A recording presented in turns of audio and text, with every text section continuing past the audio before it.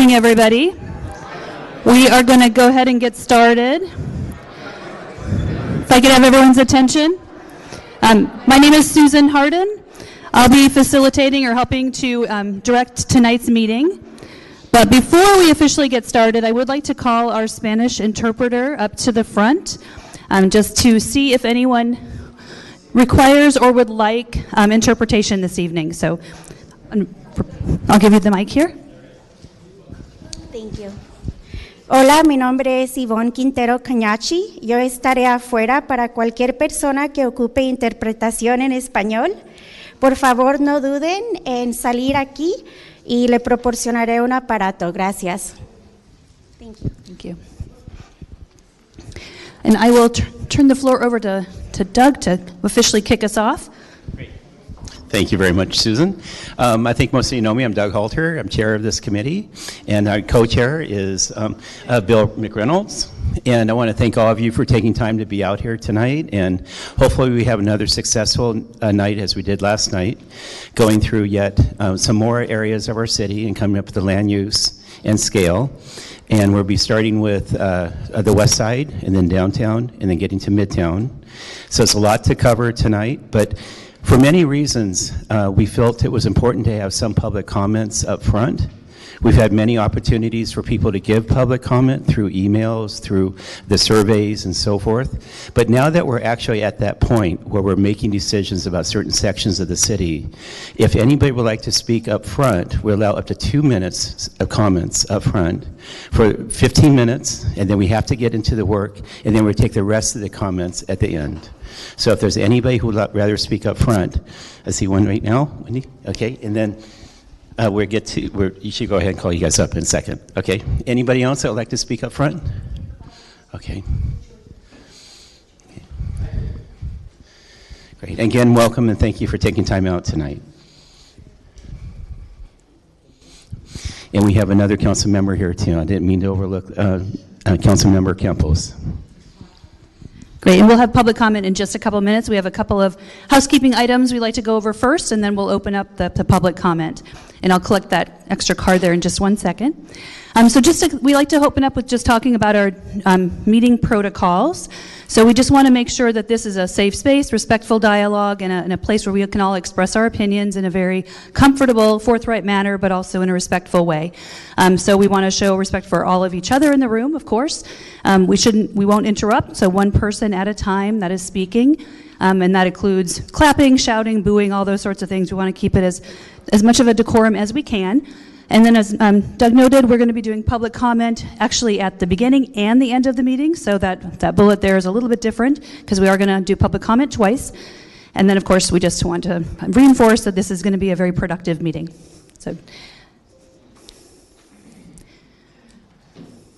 So just quickly on our agenda, as Doug noted, we're going to be really digging into 3 areas, 2 to start with, the west side and the downtown, and depending on timing, we're also going to get into midtown as well.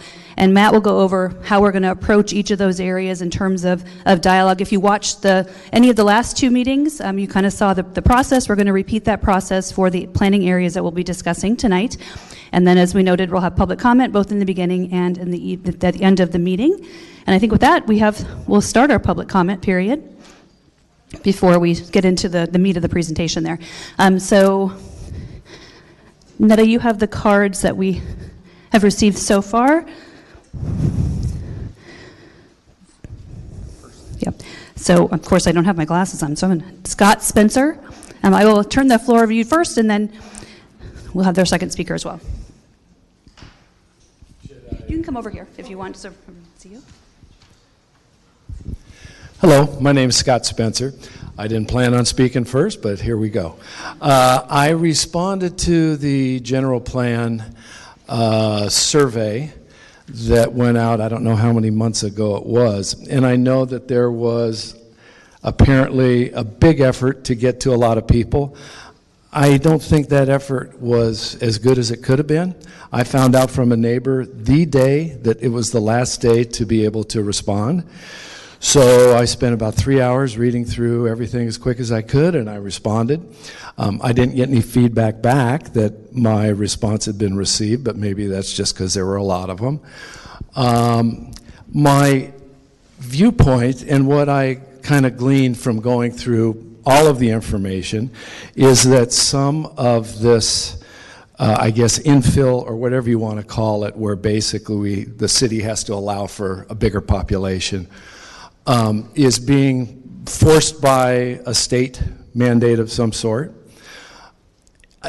My gut feeling is not every city is capable of handling a big rise in population. I love this city, and I ride my bicycle and drive around constantly, and I also walk, do a lot of walking, plus I surf. So I'm in all areas, especially on the bicycle. I think traffic is just an enormous problem in this city.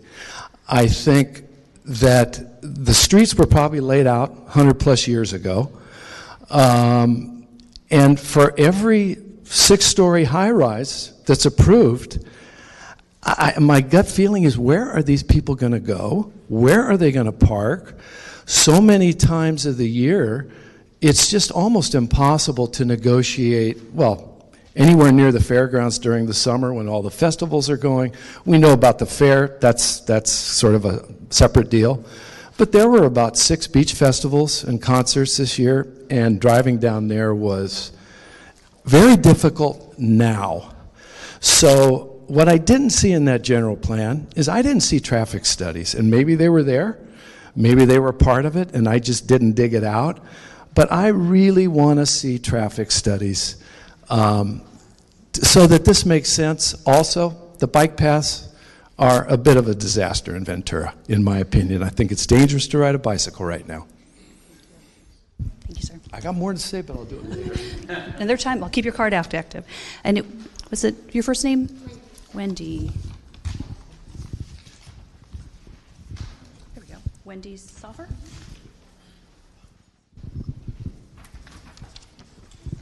Thank you for all your time dedicated to our beautiful city. When considering the downtown area, I urge you to uphold the vision statement that you crafted, specifically paragraph 1 stating, "This vision will maintain the city's quintessential California beach forum character." After reading the comments of the survey, it is clear that we should keep the downtown specific plan. The DTSP took hundreds of hours to create. Time was spent evaluating each lot and how every parcel affected the adjacent lot. Ventura is the oldest city in the county, and we must protect the history that residents and tourists love. If you keep the DTSP, growth will still occur, as it is now. We already have examples of projects that should be 3 stories tall that are now over 5 stories tall due to density bonus laws. However, in order for developers to earn these bonuses and the resulting extra stories, they must provide low and moderate housing. If you change the zoning to allow 6 stories by right, the developer gets the extra stories but doesn't have to provide affordable housing in the process. Please, please maintain the DTSP as the vast majority of residents have asked. And again, thank you for all the time you've dedicated to our city so far. Thank you. Were there any other folks that had comment cards that want to speak beginning? Great. Was that Helen or Carol? Carol. All right, Carol Spector.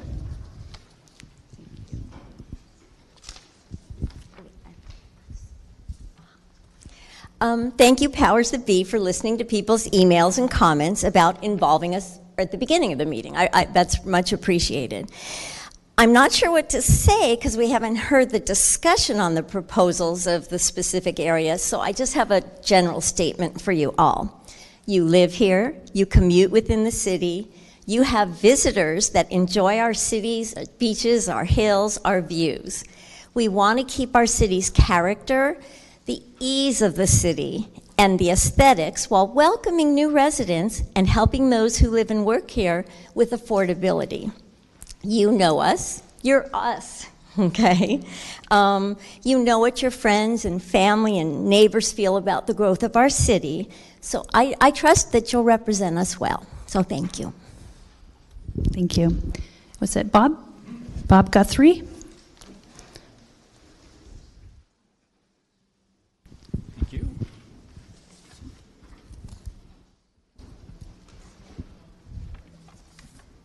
I just wanted to talk briefly about a couple of the slides that I think are in the presentation tonight. It's the West Side base and the downtown base. The comments that are on here, I think, are a distillation of the Land Use Alternative Survey, 400 pages of comments.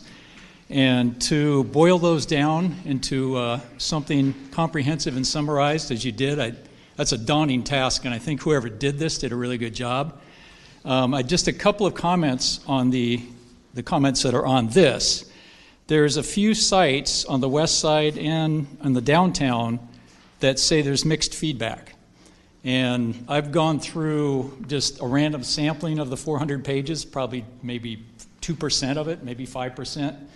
And I don't dispute that there are mixed results for those areas, but I think it's really important to put some metrics around those mixed results.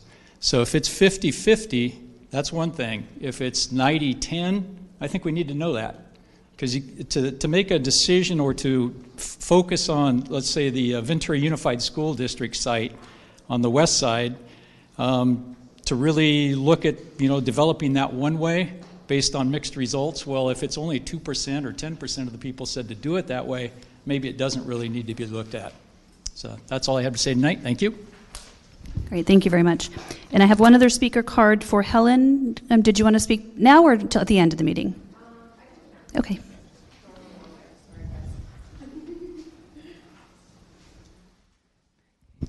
Good afternoon, everyone. Wow. Okay, very loud. Hello. My name is Hannah Loyan. I'm a board member of the Westside Community Council, not speaking on behalf of WCC, but personally, I just want a gentle reminder when looking at the west side and downtown.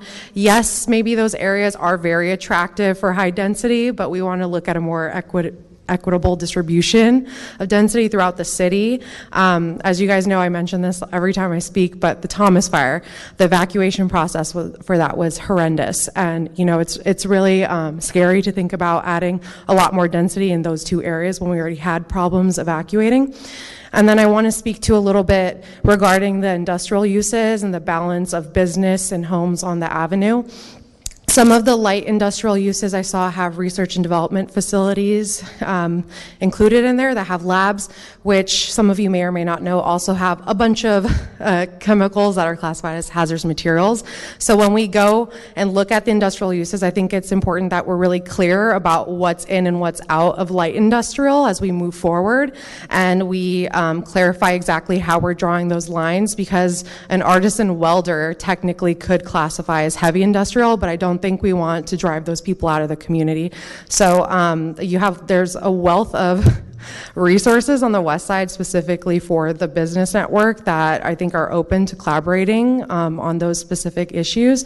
If there's any confusion about what's happening or what's classified as light industrial and whatnot. And then I do want to say that there are some pieces of property, like maybe some of the surplus sites, that were, I believe, deeded off from the Foster family and were supposed to be used for a certain use, that I think we need to, capture that, memorialize in the general plan as well. Thank you. Thank you very much. I'm wondering if there's more chairs. There's a couple seats over here, if you would like to grab a seat. There's one in the front. I think there's another one in the middle there, too. And two in the front row. There's 2 seats in the front row there as well. Or 3, actually. 3 seats there. Great.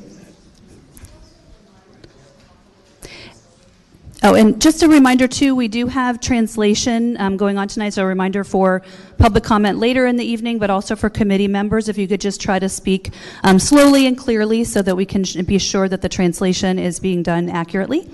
And with that, I will turn the mic over to Matt to give a little bit of background before we jump into our topics. Thank you, Susan. Good evening, everyone. Welcome again, GPAC members. It's been a while since we've seen each other.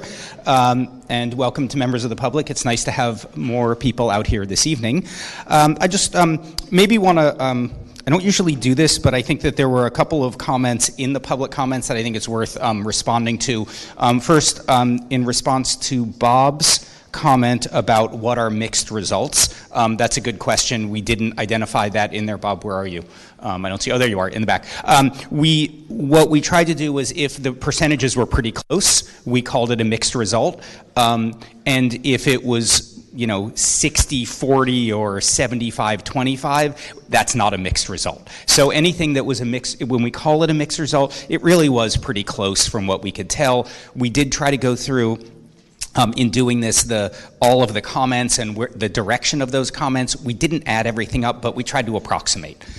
So it's not science, but that's how we did it. So it's not 90-10 for a mixed result, just to be clear. And then in response to Helen, we did talk last night, as well as previously, about the industrial uses. We're working on more refined definitions, and so we'll be coming back at the next meeting with that, and we would certainly love input, because I think the things you're trying to get at of not wanting to disallow, an artist who does welding in an area is, I think, what we've heard from the GPAC as well, and from the public. So we're trying to get to that. We're just not quite there yet with the definitions. Okay, so with that, as was mentioned, we've done quite a bit of outreach throughout the entire process. This slide just lists some of those. This is just a reminder that everything we have done in this process is really building up and building upon itself. So from the very first surveys, from the very first meetings, we have gotten information, and we've reached out to the community. We've gotten information that has really led us to this point. If you go to the next slide. So we've also done a lot of engagement, as you see here. We have had 20 GPAC meetings. Actually, tonight is the 21st GPAC meeting. We're going up quickly. We've had workshops, educational forums. We've gone out to the community councils to talk to them, pop-ups, office hours, council meetings, and surveys. So we've gotten a lot of information. Have we reached every member of the community? No. Has every member of the community heard about this? Probably not, but we did do mailings to everyone in the community, so it went out to every single house. So we did do our best to reach out and to try and get feedback, and we will continue to do that as we move forward into the process. Next slide. We are halfway through now our process of looking at these different areas of discussion. For those who haven't been engaged in this, the GPAC decided to work as one big group together and walk through each of the areas and discuss each of the areas. We're doing a vote by a show of hands for each area or sub-area, and so far that's worked pretty well, and where there's some dissenting opinions, we mark those dissenting opinions. We have made it through all the way through 4 areas, Victoria, Pierpont, East Side, College, and we spent a lot of time working on Johnson, and we're going to come back to that. Tonight, we're hoping for West Side, Downtown, and if we have time, the Midtown corridors. But what this means is means we have a lot to do on the 21st. So I'll ask GPAC members to be pretty efficient in thinking and coming into those meetings with your ideas for our meeting in 2 weeks, so that we can get through all of those areas on that night. After we do this round of working with the GPAC, we're going to come back in April, take all the ideas from the GPAC, all of the decisions, put it on a single map, do some analysis, show you where we are, and then talk about that. And we can come back to any areas that you want us to come back to. Then we'll go out to the community and do additional engagement, because at that point there'll be a clearer picture that the community will see about what the GPAC's proposed direction is, based on all of the feedback we've received from the community to date. Next. There's lots of resources available on the website. Nothing really new this evening to hand out, except that there are a few PowerPoints for the downtown, the west side, and the midtown corridors around the table, and I believe over on the public table over there. They're also on the project website. Next slide. Again, 3 areas, process. You all should know the process by now. We're going to I'll give an overview of each of the areas. We'll start talking about, say some ideas about the vision, your vision generally for that area, the intent, the role that this area plays in the city. And then we'll go through different geographic areas within each area and talk about what your vision is for land use. And then we'll do a show of hands vote, either overall or as we go through each of those areas. Next. Okay, let's start with the west side. The west side has, there is a bit of guidance in the general plan about the vision and the direction for the west side, and there is a draft west side community plan that we have looked at, and I'm sure all of you have looked at as well. So the general plan says build on the Avenue's historic role as a working center for arts, emerging arts, manufacturing, and crafts. Create a specific vision for the west side. The west side, as we all know, is a unique and different area of the city. And then secure more funding for brownfield reuse sites. The west side community plan, not to read through, I won't read through it here in detail, but it really calls for a lot of actions to preserve the unique character in the area, preserve the jobs, enhance affordability, and really make sure it's a working, kind of continues to be a more affordable area in the city, while also beautifying the area and dealing with some of the challenges about health issues that are going on based on current as well as legacy uses in the area. Okay, next slide. This is the draft map of comments. What we have here is what the map that you see is what we call the base, which is an interpretation of existing zoning into the proposed land use designations. Then for each of the areas, we have divided this into different sub-geographic areas. Those are numbered, and we have comments on what we heard from the surveys as well as from other engagement about the direction. The areas that you see in blue, such as Area 1 here, Ventura Avenue south of Stanley, the areas that you see in blue are ones that we had specific questions in the survey about that area. The areas in the tan color are ones where we didn't have specific questions, and so there's some inferring that needs to be done, or specifically, if there's no information, we're going to ask this group to make a recommendation. So what we heard, just sort of stepping back overall, the big picture of what I think we heard from the engagement and from the survey is there is a concern that there has been a lot of development on the west side, and that in the past, and that housing is being, and new development has been pushed onto the west side, and it hasn't been equitably distributed. Part of that is due to changes in some of the zoning of the single family areas to medium density areas, and part of it is essentially dealing with some of the legacy zoning districts that we have. There's a desire to maintain the integrity, maintain the identity of the area, allow people who are living there now to continue living there. There's concerns about traffic congestion. There's concerns about evacuation in emergencies. There's concerns about some of the impacts of the industrial uses, but yet also a balance between cherishing those uses because they provide jobs for residents, and many of them are owned by residents of Ventura. So there's a really strong connection. So a desire not to lose those jobs, and then again a concern about overbuilding in the area. Also a desire for more parks and open space, which we are not talking about as much this evening, but that has certainly come through in the process as well. So with that as a backdrop, and I'm sure I left some things out, but again, I'm trying to encapsulate pretty quickly a lot of what we've heard. So with that as a backdrop, I'm going to walk through each of the numbered areas and just say what we heard, and then the GPAC can start the conversation. So Area 1 is Ventura Avenue south of Stanley. Right now, most of this corridor is essentially allows for 6-story mixed-use development in current zoning. What we heard and what we presented, and really most of the alternatives, except for the base, is to reduce that height. And so what we've heard throughout the process is a strong direction to lower the corridor to mixed-use 1, which is 3-story mixed-use. And so that's the feedback that really I felt like was pretty clear direction from the survey. The second area is Olive, between Vince and Ramona. This piece over here has the same base land use designation that allows 6 stories. As you all know, there's small parcels, it's a narrow street.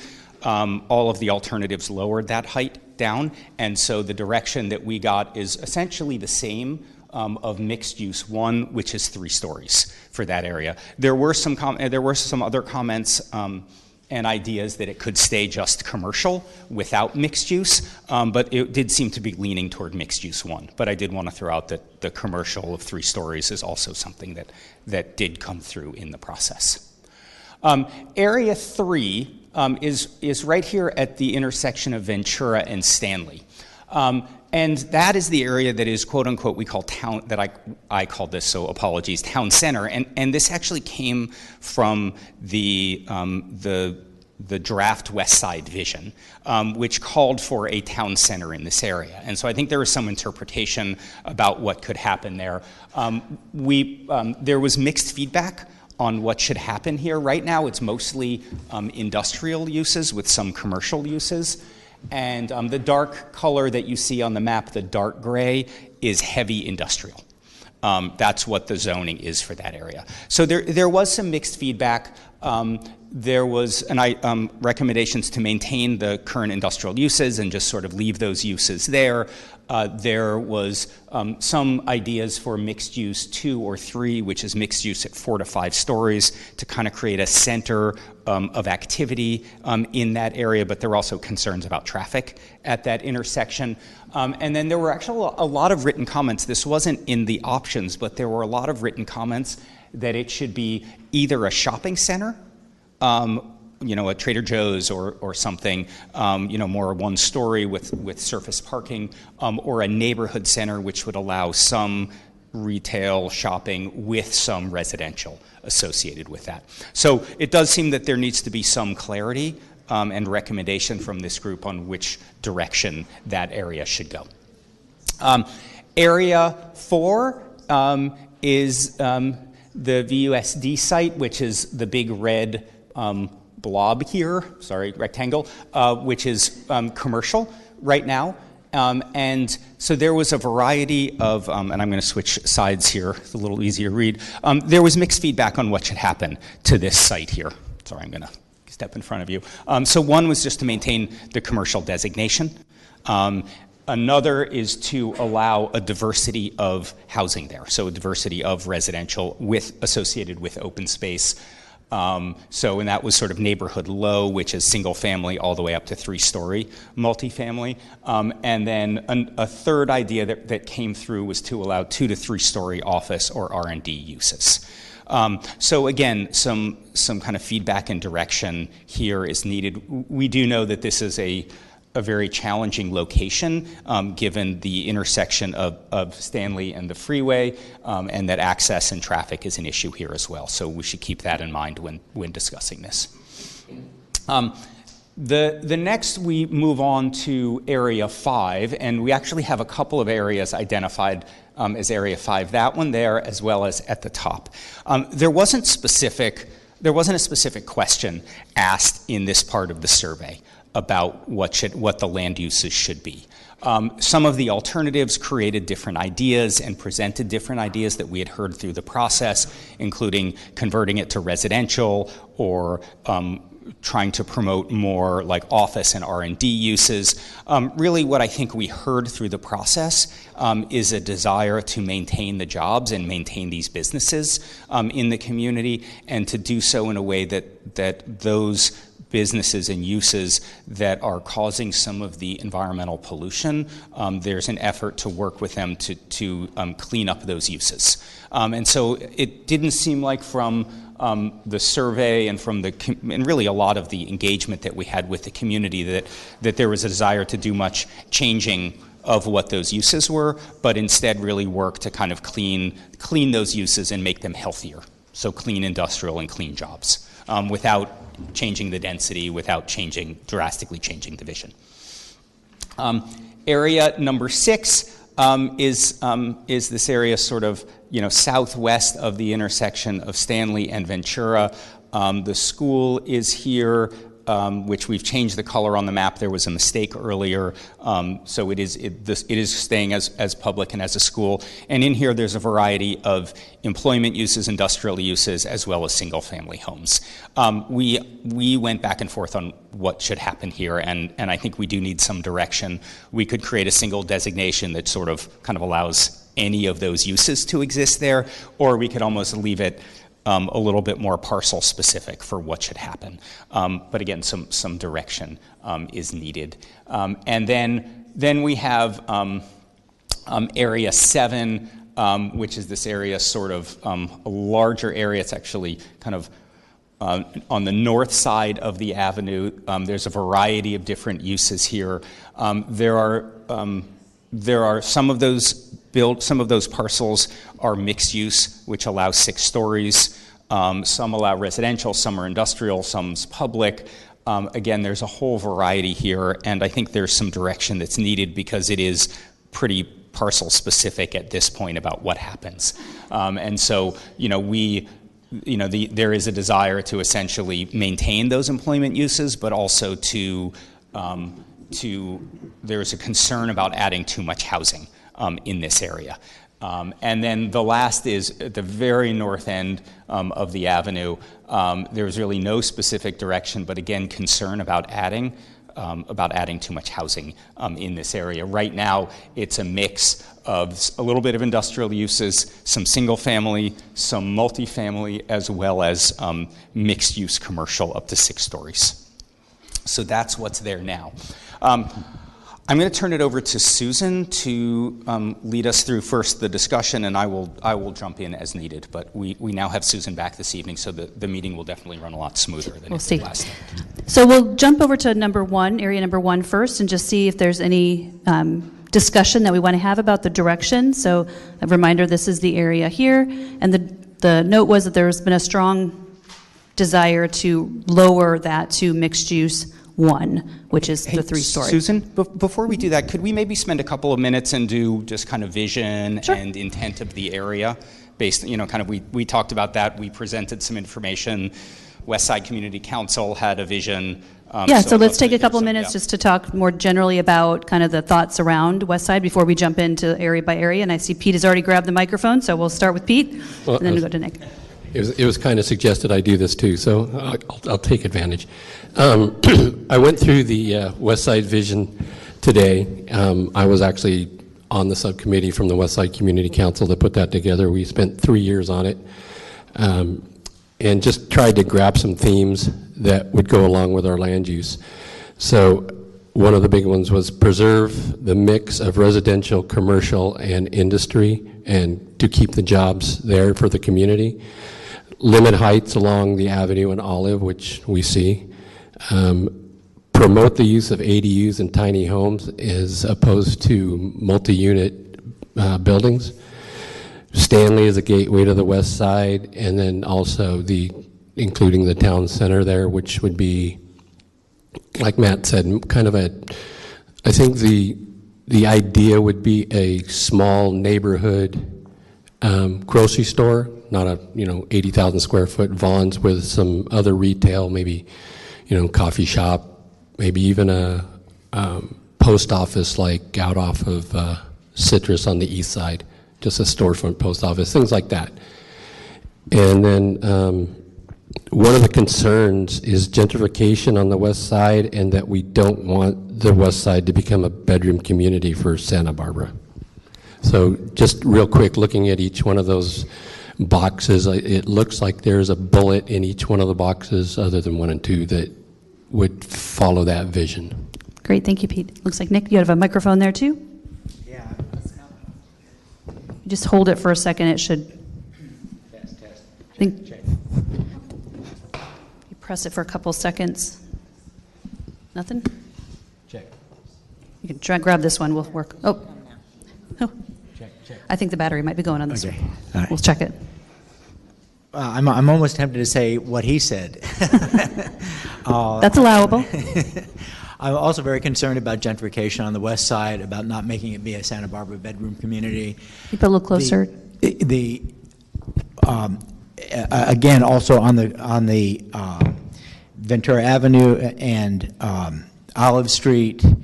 I don't think that's a place for sixth-story. There may be some places for high buildings in Ventura. I don't think that's it. But generally speaking, you know, I think Matt maybe inadvertently used the term I love, which is clean industrial, and I think and I think that could become you know, a zoning. You know, we could zone something to be clean industrial. I'm not necessarily in favor of getting rid of all the heavy industrial. I think I am in favor of phasing it out. In other words, when it goes, let's do two things. One, replace it with something cleaner, but two, in other areas, do whatever we can to encourage a different kind of industrial. And I think it was said by Helen in her comments that to promote arts and crafts industrial. I think that can be done particularly on the Avenue.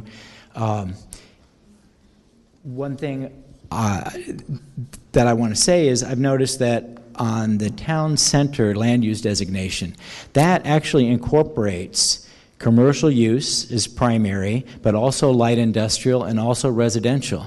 And this is one, I think, of 3 places in Ventura where a mix of residential, industrial, and commercial is appropriate. And so I really encourage everyone not to be afraid of mixing residential and clean industrial as well as commercial.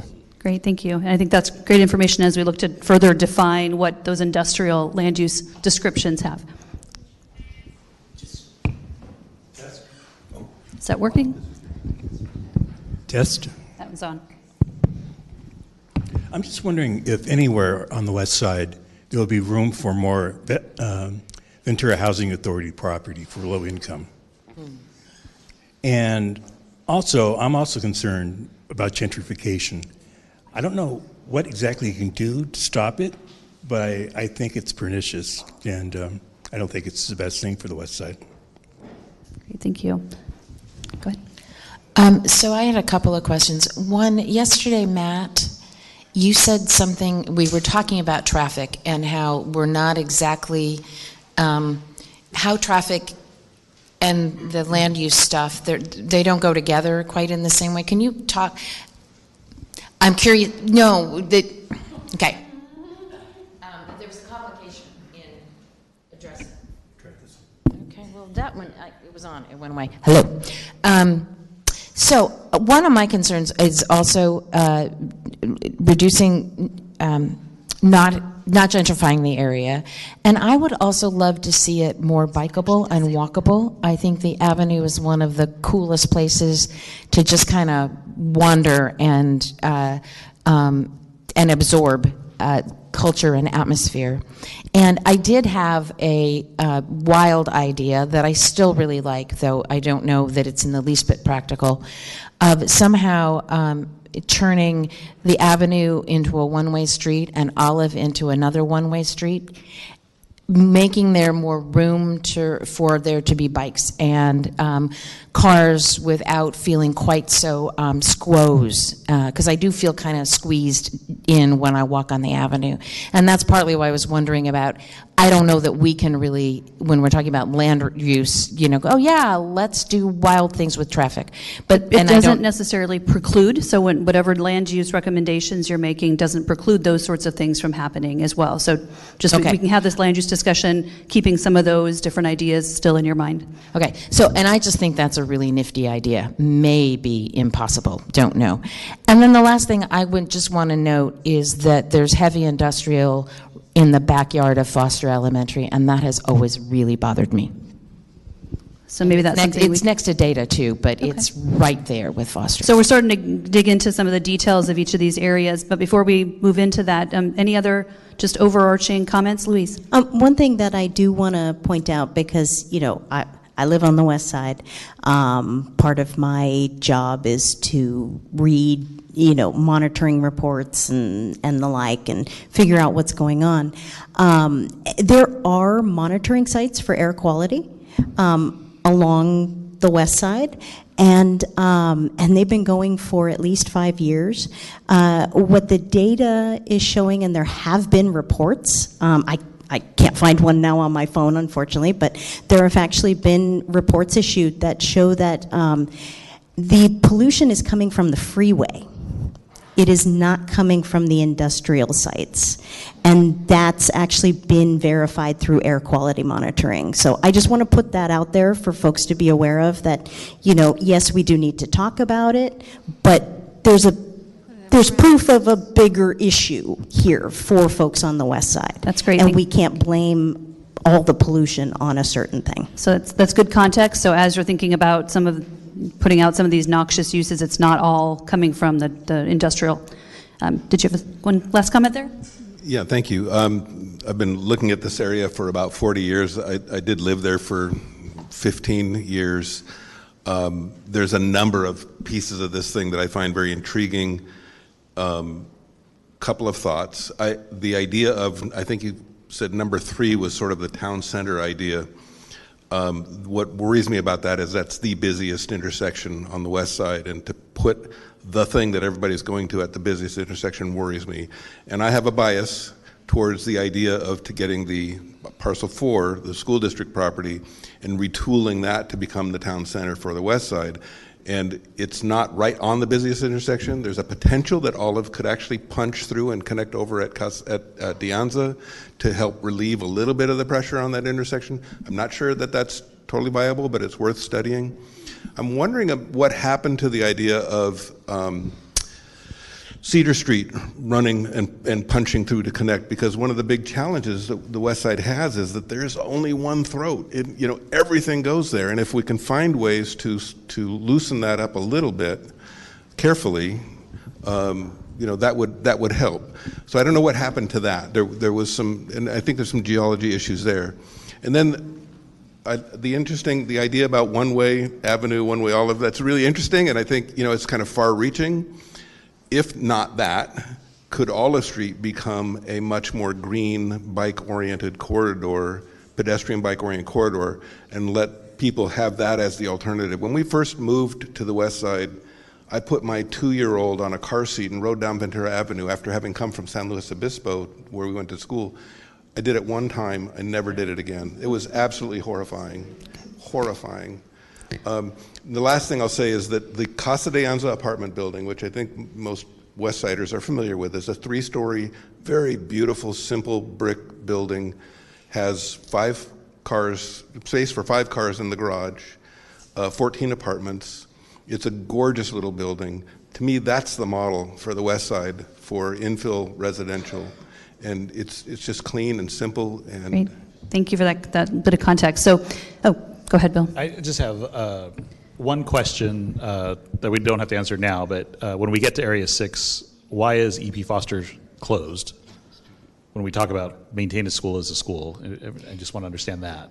So I think that was the one that you said was inadvertently marked not as a school in that first round of engagement. So that's why we're identifying that was a mistake. We're clarifying that. So maintaining it as a school was just kind of reversing that error that was on the map before. Got it. Okay. And then the west side goes, within the sphere of influence, is it 2 miles past this also? The sphere of influence? Yeah. He's saying yes. Seems like we're cutting off half of the west side in this discussion. So let's jump into areas 1 and 2. It seems like there maybe have a lot more robust dialogue up in 3, 4 areas and 6, but let's start with 1 and 2. 1 in particular, we'll start there, and we can see if the direction of lowering the corridor to mixed use 1 is something that most of the committee tends to agree with, or if there's any dialogue on that. I'm seeing a few thumbs up. Any conversation that we want to have on this, or I'm going to go with a show of hands of let's lower that to mixed use 1. All this entire corridor in area 1. I don't think there's anything designated. A little bit. Yeah, there is some light gray, but essentially it would be keeping the majority of it as what's purple now, but it would drop it down to the mixed-use 1, which is 3 stories. There are some public parcels would be maintained. The industrial, the currently zoned industrial, could either be mixed-use 1 or it could remain as industrial. The survey, I think, the survey had it as all going to mixed-use 1, though. So what are we voting on? I think the vote was all for mixed-use 1. Can I propose maintaining the industrial while downzoning to mixed-use 1, just the purple areas? So all the purple areas to mixed-use 1, retain the industrial zoned areas. And again, this is all going to come back to you at another that April meeting. So if we want to move in that direction now, you can see it later and see if that still makes sense. But Nick, did you have a comment on that? I guess my intention would be to say that it could all go to mixed use 1, but we're not mandating that the industrial stuff that's there needs to go away. Yeah, it's definitely grandfathered in, regardless of what you apply. But if you want to make sure that that is retained in the future, would be the question. So that would become non-conforming, though, and so it could never change. The business could never change. Right. I was going to say it's only grandfathered in so long as until that person, until that property gets sold or something. Correct. That was going to be part of my question. What if the business needs to come in for permitting changes, or then it could trigger. What does that do for that?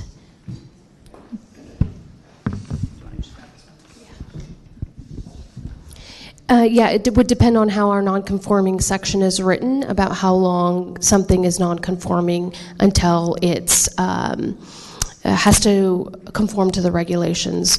So that could be a year, 6 months. I'm not sure the exact time period our code says, but it's whatever's defined by the code. So I'm hearing the preference to vote for Area 1, all the purple going to mixed use 1 and keeping industrial. Do we want to do a vote on that? A show of hands for retaining mixed or going to mixed use 1 for all of the purple and leaving the few light industrial areas as light industrial with that change. So a show of hands for that. And a show of hands for all mixed use 1 along that corridor. So we've got a couple there. So it looks like we're going to move in the direction of keeping the industrial, but we'll document that as well. Quick clarification? Yes. Does this mean that if one of those industrial uses is done, they're ready to be gone, that property has to stay industrial? That property would still be industrial. They could ask for a zone change. They could certainly request to go to mixed use 1, but that designation would allow that to stay industrial in perpetuity until that change. So it looks like Area 2 doesn't have that same issue unless there's something hiding under the circle, but I don't think there is. So this one is all then the change would be recommending this to go to mixed use 1 for this short section of Area 2. Any discussion on that one? Nick, Peter. Yeah, I'm just wondering if, since it's mixed use, there's no guarantee that there's going to be any retail or resident or commercial in that mixed use. Can we put in something to specify that, and I don't know how you do it, because it might be block by block, that there are commercial retail businesses allowed along there, or required, I should say. So mixed use allows there to be just commercial uses, but it doesn't at this point require there to be commercial uses. We could put it, we can have a requirement in certain areas that there, and I wouldn't call it retail, I would call it active ground floor uses in those areas. I think we should think carefully about how many areas we do that to and whether that's the right location. Yeah, well, because what I'm thinking is neighborhood serving, like businesses along there, because that's right down the middle of the neighborhood. You're getting Westview Village is it's being built out. That's going to be quite a few units there. So instead of having to always go up to the avenue, if there's some neighborhood serving businesses along there, and a way to require that be included. Again, the question is, do you allow it or do you require it? And you're saying require ground floor, which would prohibit essentially all residential buildings in that area. Yeah, I know it's a little bit of a mix there, but yeah, I guess it's require some, but that's why I say it's almost block per block, block by block. Are there other thoughts on yes. that? Yeah, I have a kind of echoing what Pete has said, I've heard a strong preference not for that entire area to be ground floor commercial. I think there's single family homes currently there now that would be affected by this, but at least some amount of ground floor commercial in the Olive Street area. I've heard a strong preference for some, like a corner store or something like that that can, I mean, Pete mentioned Westview, that's 300 low-income housing units that have been added to the neighborhood in the past few years. So the neighborhood has grown, and so I think it could support some ground floor commercial. Could that be somewhat more on a policy level or incentive-based direction? Matt, I'm asking you, would that be something that might be able to address more, since there's not a specific location, and you don't necessarily want every parcel, it sounds like, to necessarily have that same activated ground floor? Maybe what we can do is, I hear the preference and the desire that you don't want people to walk that extra block and that there's the opportunity for it. Maybe we can go back and look and see if there are some natural areas where it is, and just maybe have an intersection that we could identify that says this intersection we want active ground floor uses in the buildings. That's exactly what I was going to suggest. And if you look at the historic patterns of where markets were, they were spaced at a certain distance apart. And I think a small market, there's another one further down Olive, that little tiny kind of postage stamp market. It's so cool to do something in that realm that, as Pete said, so people don't have to walk all the way to the avenue. But it's not going to be a big thing. Okay. So I'll come back for a show of hands in just a second, but it looks like Bill has a comment. I just have a question regarding, it seems like a pretty intense use for Olive, which we've discussed is not a big street there. So what kind of mixed use are we looking at in terms of the depth, and can Olive really handle that amount of traffic now being added to it? What I'd suggest, Bill, is that it has no parking. It's not a place you're going to drive to. If you look at the examples of, for instance, the one that is further down Olive, it's probably about 800 square feet, maybe that. Yeah. My concern is not actually the retail space. Closer to your mouth. It's the residential space, the intensity of residential on Olive versus the retail. I think what it would allow is essentially stacked flats. So 3-story stacked flats or even row houses. The parcels there are relatively small. There's not a lot of parcels, and it would be very unlikely, I think, for there to be any significant development unless there was, unless the parcels were consolidated, which is very difficult to do. Let me go to Sabrina first. She had her hands up and come back. Oh, sorry. And Olive is not uniform in its width, the whole length of it, right? There are portions of Olive that are sufficiently wide to accommodate this kind of activity, and then there are portions that are pretty narrow.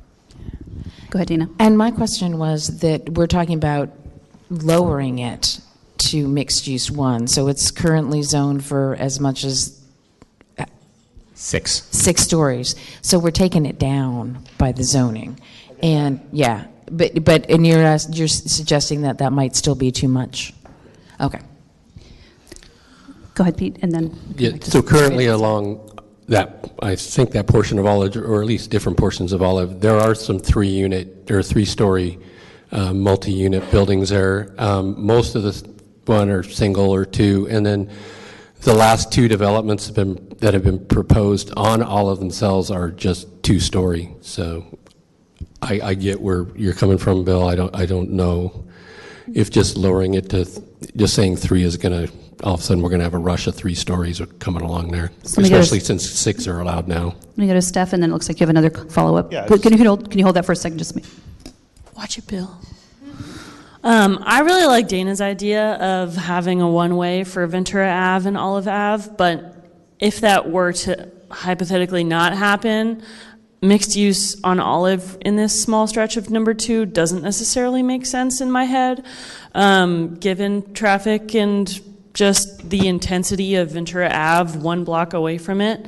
And I would suggest having one of these other just neighborhood low medium or 3-story multifamily, just something that's focused on, because there are a lot of empty infill opportunity lots in that space, in that stretch for something like housing. But I don't know, in this context, it's so close. You're a block from the Ave where there is a ton of mixed-use opportunity, and I don't know. So it does sound like that. Maybe that's a little different than what some of the other comments were about really having a strong desire to have some commercial elements. So maybe we can kind of weigh both of those options. But Bill, you had another comment? I actually want to take Steph and Nick's idea and do the 3-story with some commercial, and then drop in some commercial in between, so you can have that market every 200 yards or. I guess I'd add, Pete, if I could just real quickly. He's stealing the microphone. In that location, there are alleys behind those lots. In that location, there are alleys behind those lots all the way. And that's the only place where that seems to happen. So that changes the game for those properties. Okay. So they are alley-loaded properties. Yeah, just one of the thoughts about having a mixed-use neighborhood serving businesses is that you make it walkable. You don't have to drive to go get a quart of milk or, run down to the store to grab something. So when you talk about traffic, I'm thinking the idea is if you make it a walkable area and less a driving area. And just to go to Dana's point, there has been a study done about one-way streets on Olive and the Avenue. So I'm not going to tell you the results. I'm just going to tell you that there's a study been done. So I'm hearing two different kind of concepts. One is that, yes, go to lowering to mixed use one, but with some kind of requirement for commercial, either at specific locations or ground floor commercial incorporated in. Another looking at maybe going to pure residential, but at a lower density. Is that correct, Steph? Is that what you were suggesting? And Bill, I don't know if that was, you said kind of mix the two. So was that? So yeah, actually, Susan, I think we're all kind of on the same page. Okay. That you throw, you have maybe 3-story, 2 to 3-story residential with some commercial, ground floor commercial in that area. I also think that this is one where having a better plan for what the transportation is going to look like and what that, the path is for pedestrian and bikes and cars and all of that and how they work together, I think is really important and is why we're struggling to try and figure it out without that. Okay. So I think that if we were able to come up with a better traffic flow, whether it's one way, up Ventura Avenue and down Olive or whatever, I think that it would become much clearer what those uses could be. Okay. Got it. Lori. I was just going to say, to her point, I was going to add the suggestion that was made earlier about extending Olive through the number 4 property. If that was actually feasible, that would help address some of the issues surrounding what's being proposed right now. So this way? Yeah, I honestly think that's a really good idea, but I don't know how feasible it is. Pete? And since we're talking traffic and circulation, ideas that have been brought up too are making more access points to the river trail, because we have a beautiful bike trail, a multi-use trail that runs along the west side there. But the problem is, in that section of town, you can't get to it between Stanley and down to Sheridan Way. So there's a whole section in the middle that you have a great place to ride your bike, and you can get down to Vaughn's, get to Main Street and all that, but there's no access. So recognizing that potentially some of the mobility options or circulation patterns could change the land use recommendation, for now, do you want to generally recommend that lowering, but with some specific requirements of the way it's mixed, of the mixing being some commercial only, some lower scale residential? And I don't know if that's how we would tweak that in the land use category, but. Well, I think what we would do is areas that are residential, right? Areas that are residential, put them at 2 to 3-story residential, and areas that have commercial or parcels that have commercial, we would try and put those as 3-story mixed use. And so that's probably the way. It's a little bit more refined than what it is in the map right now. So, we could look up. I want to be careful not going parcel specific, because otherwise we'll never get through any of this. But we can go back and look and see if we can come up with some pattern like that. So show of hands for lowering to mixed use 1 with some of those additional specificity mixed into, and for you to I think it's to a combination of some residential 2 to and 3 mixed-use story, one. and then some mixed use one on a parcel level basis. So a combination to control the amount of traffic, and again, recognizing that we don't know yet the land use or the circulation pattern, and that may change that going forward. Show of hands on that option. Any opposed? Okay. All right. So we noted. Let's jump into the town center area. Again, this was an area, as Matt said, had some mixed feedback, ability to try to maintain some current industrial uses, mixed use 2 or 3, so that 4 to 5 story potentially, and then also some discussion on just making it commercial only or a neighborhood center, which requires that mix of commercial and some residential.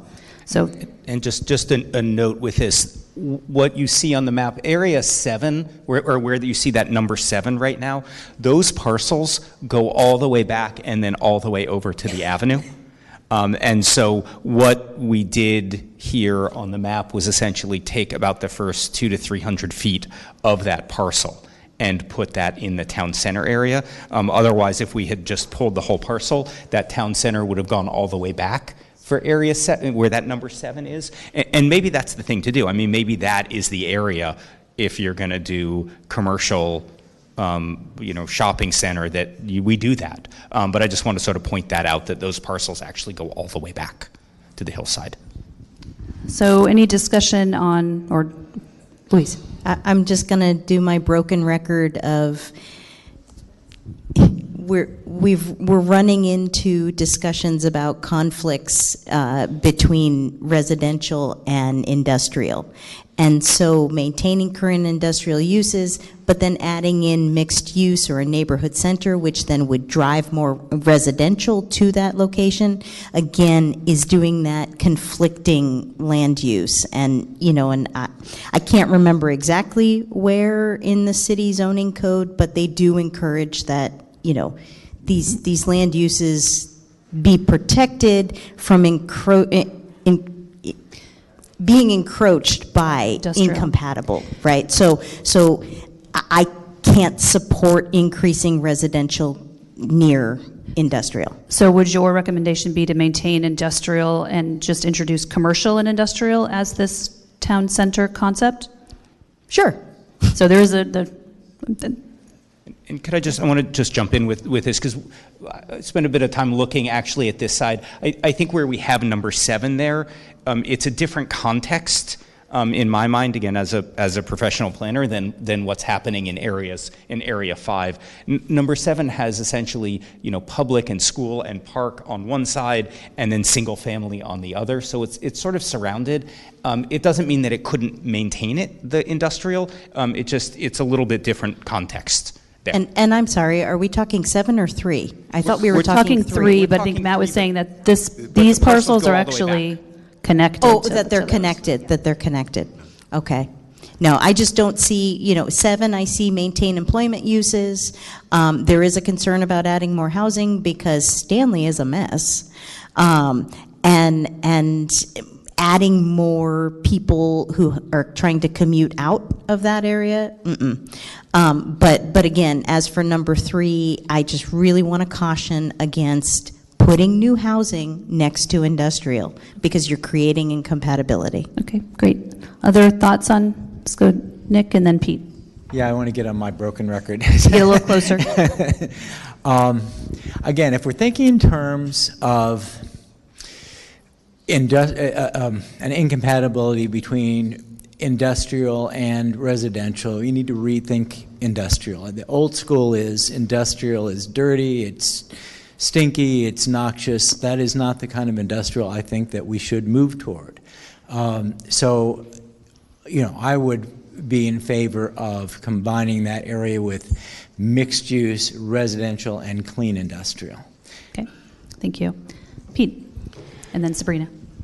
I think the concept of the retail shopping center, neighborhood center, is not the massive Vaughan centers that we have on, right now on the East End. You would have, like I said before, you would have maybe a small neighborhood market, not a massive grocery store.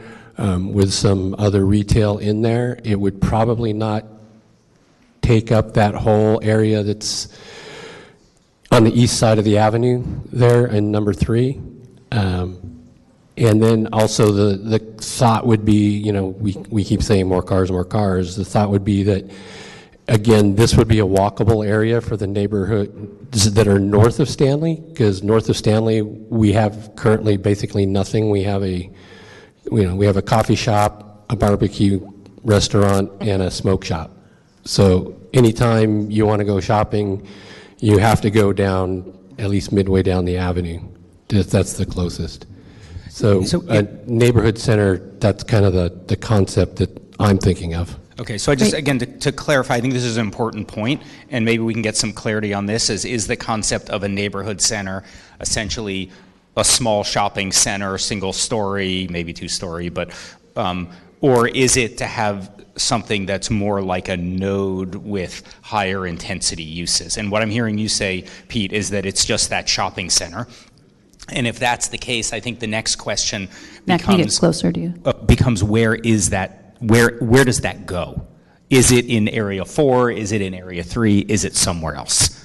Because what we want to get at, big picture, is what's the vision? And if that is the vision, then the next question is where does it go?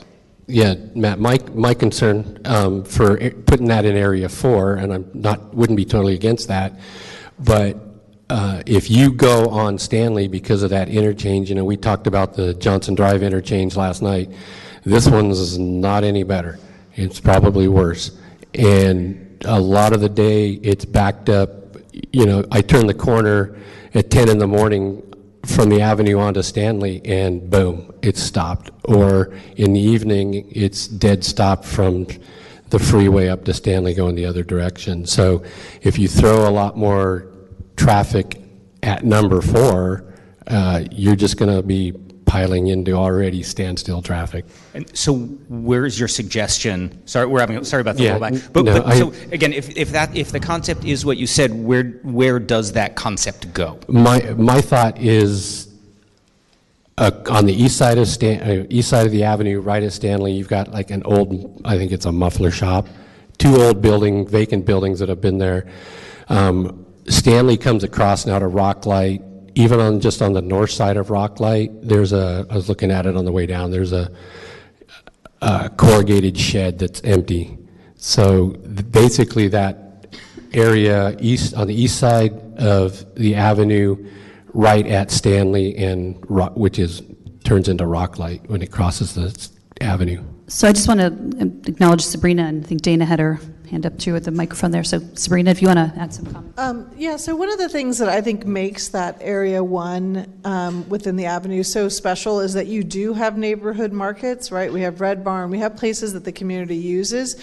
And one of my concerns is that if we create another major shopping center type idea at where number 3 is, you're going to affect these great local businesses that have been around for a really long time and that the neighborhood uses. So is there a way to, instead of having that neighborhood center where 3 is, move it north? Because north of Stanley, you're right, there is nothing. And as Councilmember McReynolds pointed out, we're only looking at a small percentage of what the avenue really is, and there are people who live all the way up to Foster Park, right? So is there a way for us to pool some resources north of this area that we're looking at to spread it out and address the traffic issue? Because that particular corner, a half an hour before drop-off and an hour after drop-off, you might as well walk. It just is awful. So you're saying look more into, potentially up into this area in the 7? Yeah, or okay. Even further? Okay. Dana, I saw you had the mic. No? Okay. Doug. Just a couple of things, because one, my business has been on the avenue for about 10 years, and so I'm right in that general area. And for 2, I know it's going to be 7, but it's important for the discussion of 3, is that first big purple blob is already graded, and there's something going in there. I think it'd be important to understand what that project is, and maybe staff knows that, because that is about ready to be built right now. And then secondly is, since I spend most of my life right in that area, since I work all the time, is I don't think people realize, and it's kind of funny, but to hear, north of Stanley, if you count the number of employees north of Stanley, between Stanley and Seneca, you would be absolutely shocked, because there's at least 5 landscape companies right there, okay? Enhanced Landscaping probably has, I think they have 200 employees. I have close to 100. I have 80 something. There's 3 others that are very comparable, Plowboy. So there's probably 1,000 employees in that area. Okay, so when I hear there's nothing there, that's one of the few places that the service industry can be in the city, is that area. That's why we're all there. And I think Stanley's a great opportunity. I know that a lot of the traffic, as Sabrina and others have said, a huge amount of it is rush hour, and the schools pick up and drop off at De Anza. But I think there's a simple fix, and I've said it before, but not allowing, working with Caltrans, and not allowing southbound traffic on 33 to exit Stanley, and have it a constant flow going southbound from Stanley onto the freeway, because that's the backup. I see that every day. So all that said is that there's a lot of inconsistency. Like my own warehouse is 100 years old, over 100 years old, yet it's been zoned single family ever since it's been in the county, 150 years ago. So. Thank you. Thank you for that bit of context. I think that is important for the discussion. Nick. I want to step back on the conversation. We're talking about the idea of a town center.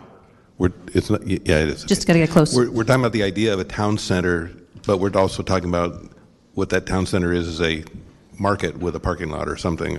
I don't see that as a town center. What does the West Side want as a place for the community, and how maybe a market is a part of that, is a backdrop to it, but where's the town square for the West Side? Where's the gathering place for Sunday morning, market or? So Steph had a response to your question, I think. Pool. The West Side wants a pool. I've heard them say that at least. And if you could have the school right there, and then the park, and then number 7 be a pool, that draws heck of people. That would be really cool. But I also just, my only comment on the West Side is just don't let Ventura Ave become Victoria. Don't let it become a beast of a driveway. I'm not a traffic engineer, but just we need to figure out how to make it, a nice bus route, bike route, walk route, some way that Ventura Ave isn't zoned just so cars can go on either side. I don't know if it's figuring out a way of getting more east-west movement, but there's maybe opportunity for another exit on the 33, something with Stanley not being able to come in. Something needs to happen to take all of that traffic off of the Ave, because it's not fun. It definitely sounds like we're having trouble making some recommendations because of the mobility impacts and the circulation impacts to this particular corridor, or these corridors in this area. Maybe we could make some recommendations, recognizing that you're going to come back and probably need to reevaluate those based on what circulation alternatives come to play as well, or how that will impact the circulation. Perhaps, but the question of town center, or this area number 3, if the circulation pattern was what you'd like it to be, or we made it work, what would the ideal land use mix be there? I don't know what the land use designation is for a pool. Public, I think, but I don't know that the corner is the right place for the pool either. So, yeah, this is a really important conversation for the West Side, and I don't know that this group is, get a little closer to going to figure this all out, but the Kellogg Park was just mentioned. Kellogg Park is amazing. It's an amazing public asset. It is surrounded by crap. Across the street is a little strip center. There's a lot diagonal from it that's covered with cars and stuff, and there's a piece across the street at the corner that's I guess it's a gas station, I don't know, but overall, why aren't we looking at the land uses around Kellogg Park and how that could evolve? Because it doesn't seem like, there's just an assumption that everything along Ventura Avenue is going to stay the way it is. Is there a way that this plan could actually help turn Kellogg Park into the place it really wants to be? Because I'm not sure that the land uses around it are helping it get there and do that. I want to agree with everything Nick just said. Sure. Because I think if you look at it, we have Maine and California is one of our corner of Maine and Maine. Yeah. You have Victoria and Telephone, which is the other Maine and Maine with the government center there. Kellogg Park really has the opportunity to become the third Maine and Maine. And that's where, if we're looking for a town center, I think it's already, as Sabrina pointed out, already becoming that. So we just have to what can we do to help that? Yeah. To reinforce that. So it's Steph and then Dana, or Stephanie, sorry. I also just want to make an observation. As I spend time on Ventura Avenue, I think it is one of the most, if not absolutely the most vibrant communities in our entire city. Anytime, day, night, weekends, you go onto Ventura Avenue, you see people biking, walking, meeting, convening, talking. I mean, it is all up and down. And so there's something already very special about Ventura Avenue. And my concern with trying to force it into what may work in other areas of our community, I feel like we're going to lose a little bit of that something special that Ventura Avenue has. I do think that we need to improve, like I've said, the circulation, the bikeability, the walkability, to make that more user-friendly. But I think part of what makes it so great is the eclectic nature of it, and how so many people who live on the avenue, work on the avenue. There are businesses that have been there for 100 years, where people moved close so that they could walk or bike to work. And I think that, to kind of try and put it in a different kind of box, we lose a lot of that. So just... Thank you for that. Dana.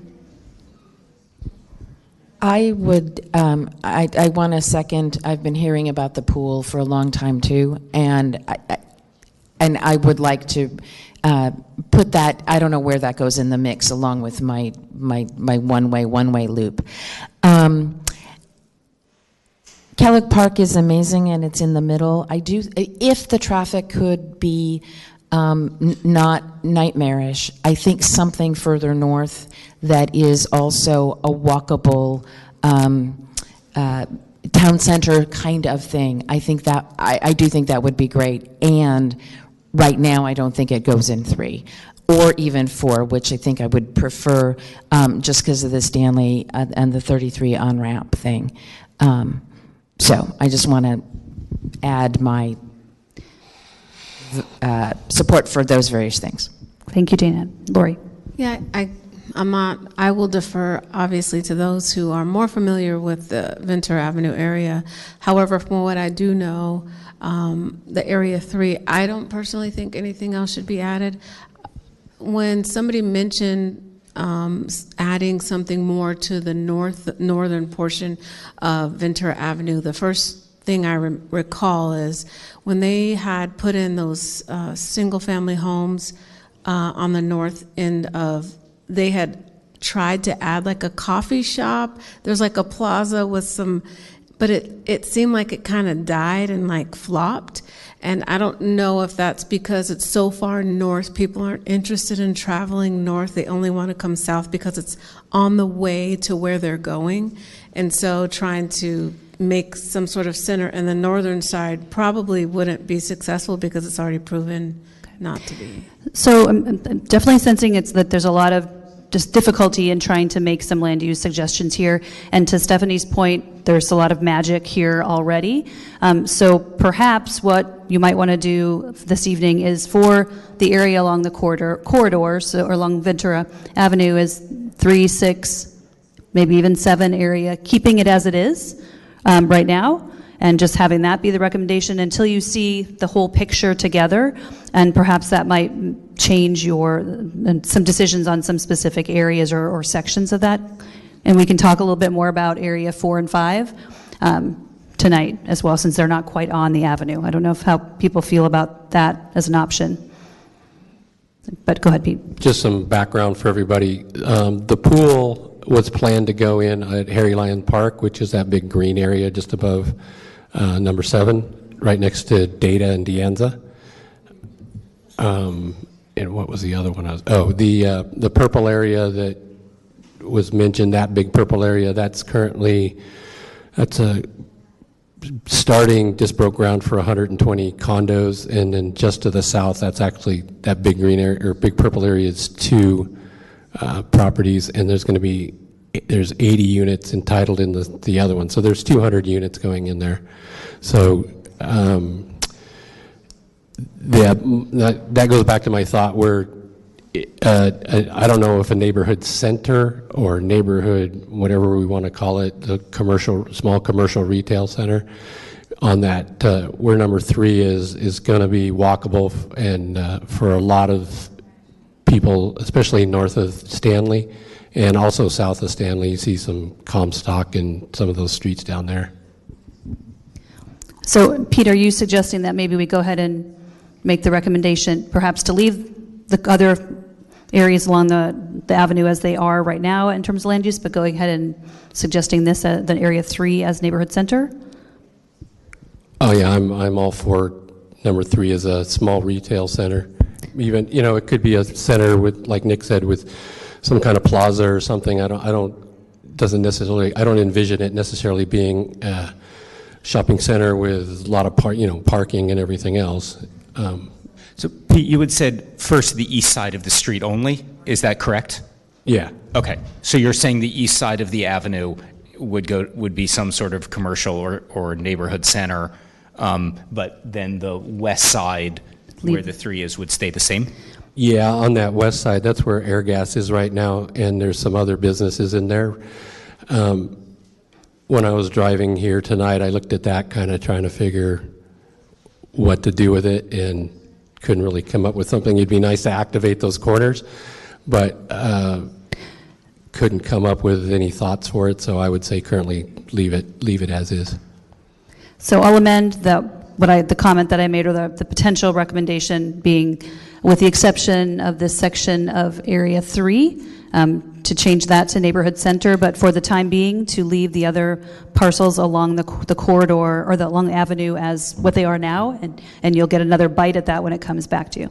Louise, and then Lori. Oh, sorry. No. Okay. I just want a clarification. Is it neighborhood center, which, if I'm remembering correctly, is 30% residential, right? Or is it commercial? Because that'll change my vote. Pete, what is your recommendation there? I would go with commercial, okay. Not the neighborhood center that we've discussed previously. So change that again. This is this area as commercial, and the rest of the avenue leaving the parcels or the properties as is designated now for the time being. Go ahead, Lori. My question was for Pete as well. On the West Side Community Council, were they requesting a center as well? Is that something that they really wanted? Yeah, it's in the vision, and it doesn't. I mean, the neighborhood center that was used in the vision is not the neighborhood center that's in the land use designations here.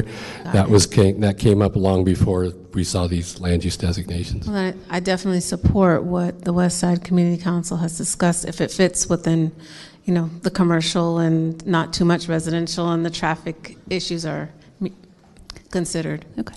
So Matt would like us to not full scale make that recommendation quite yet. So let's break it down a little further. So area 3, this area to the east as commercial, and leaving the parcel or the designations to the west in area 3 as they are now. We'll take it in little bite-sized pieces here. So with area 3 as that is a recommendation. Another clarification. Okay. Matt, since you had pointed out that the lots go from 3 to 7, what does that do for the 7? If part of a lot's commercial, parts, how does that work? It would just be part of the vision, and it would be a split lot, and the first 200 feet or so. 300 feet, yeah. So with that as a recommendation for area 3, commercial designation on the east side as is on the west side. Those in favor? Any opposition? See a couple opposed. We will be able to come back. I just have one question. Just Lori and then Sabrina. In that section where you just, in the 3 with a little rectangle in the green, are there any currently single-family or residential homes that currently exist in the area that would be affected if it was changed to commercial or suggested? No? Okay. I don't think so. And Sabrina. So my reluctance is what it would do for the landowners that are on 7, right? Like, so if a portion of your parcel was now zoned commercial and you've traditionally used it as industrial and now you need to make an upgrade based on what we were talking about before, they would not have that opportunity. And so that's, to me, that it's got to be all or nothing. I don't think it's fair to the landowner to do it in portions. I guess I'm also wondering, what is the viability of it actually ever occurring? If half of your land is zoned heavy industrial, you've got a little chunk that's commercial, are you really going to ever build a little market at the front of it? If that's the goal, I just don't see it actually ever occurring. Matt, did you want to address that? Oh, go ahead, Nick. If you look at Google Earth and you see go a little closer to your... If you look at Google Earth and you see how things have been parcelized there, there's actually been a new road installed that goes up to about the depth of where the 3 thing is intended to be, and it almost looks intentional that this is, it's not monolithic, it's not homogeneous all the way back. And I would offer that the stuff at Ventura Avenue, the energy there is much different than it is, halfway through or all the way back to the back of number 7. So as a landowner, I would say, yeah, I don't want it all to be this same stuff that's way back there off of the road that has a different kind of need and impact. It looks to me like it makes a lot of sense to do something different with that piece. Can Lily pull that up on Google Earth? So we'll go, in order to move us ahead, we'll go ahead. The majority did make that recommendation, but we, as I said, we do have the ability to come back, and we have been noting all of the dissension and some of the questions, so we can come back with some more detail. We'll take a quick peek at it here.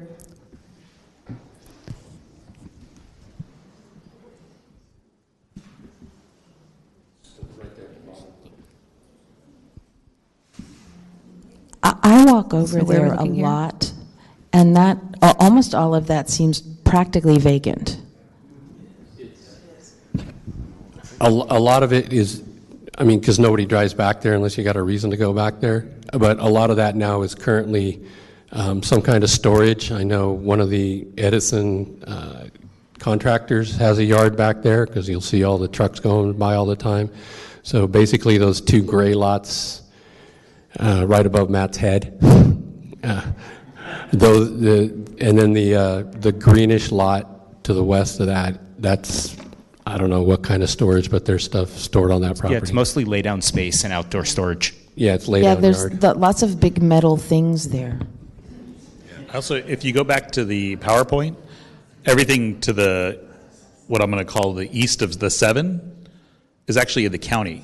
So that the reason that cutout exists is that's county incorporated. That's not part of the city. And there's some environmental issues with that piece. So we'll move ahead from Area 3, and again, you can see what it looks like when you come back and still have the option to make additional changes. But if we jump over to Area 4, perhaps we can have some more conversation about Area 4. So if we look at some of the options there, some of the recommendations, maintaining the current commercial designation, adding some diversity of residential, neighborhood low to 3-story multifamily, or another idea was to have a 2 to 3-story R&D office buildings in this area. So again, the discussion was this is a pretty unique spot with some industrial on the side, residential to the north. So what's the vision? Pete. So I'll start. Oh, hey. I had to beat Pete to the punch. Can you bring your mic up a little closer? Sure, sorry. So the school district headquarters there has been half vacant. The commercial space has been half vacant since the college built their own new headquarters in Camarillo 6 years ago. Repeated attempts to bring in other commercial tenants haven't been successful. Obviously, there's a huge amount of parking and space that could be better utilized from a community standpoint than it's currently being used. There's also some really lovely open space, but because it's within our fenced area, the community doesn't really get a chance to use that. So I'm not speaking on behalf of the school board, but I mean, I think that this is a space that the community owns that could have certainly a greater benefit to us as a community if it had a real plan that could incorporate a lot of things, because it's more than 26 acres.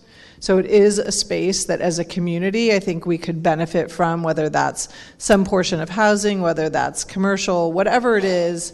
The school district does not have any intention of leaving that property because our hub for our internet service, which comes from the county, is based there and it connects to all of our schools. So it'd be very expensive for us to leave the area, but it is open to other additional uses in addition to having the school district. Pete, some additional vision insight?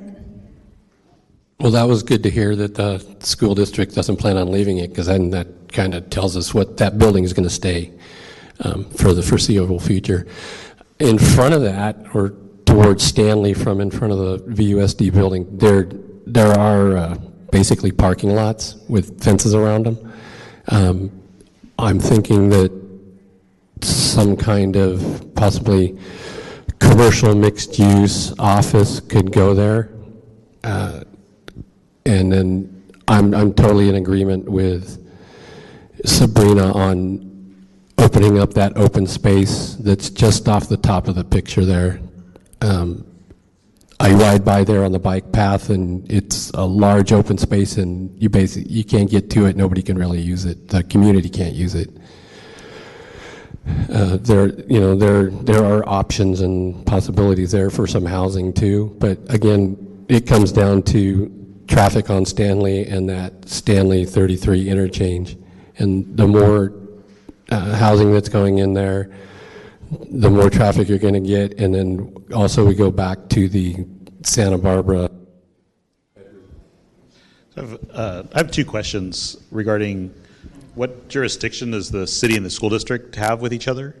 Like, does the school district need the city? And then the second question is, regardless, don't we go back to the same place with the Surplus Land Act on this? Yeah, so currently there is legislation that was just passed at the state level that the school district could build workforce housing for our own workers, which is a definite need for us as a district on this property. If we were to surplus it, it goes through the normal governmental chain of potential people who could buy it at market rate from the school district for their own purposes. So there is nothing here would happen. Whatever was going to happen here would happen fully within the public domain, because the school district, as a government agency, doesn't have the ability to just say sell it to a private developer with no public input. Early on in the process, we talked about building some flexibility into the general plan, because frankly, in 30 years, we don't know what new technologies, what new industries, all of these things, how we're going to be living our lives. And so this is exactly one of those areas that I think, because of its access points, I think we would want to build some flexibility into. Additionally, because right now it sounds like school district has no plans to leave. So whatever designation would allow us the most flexibility for that space.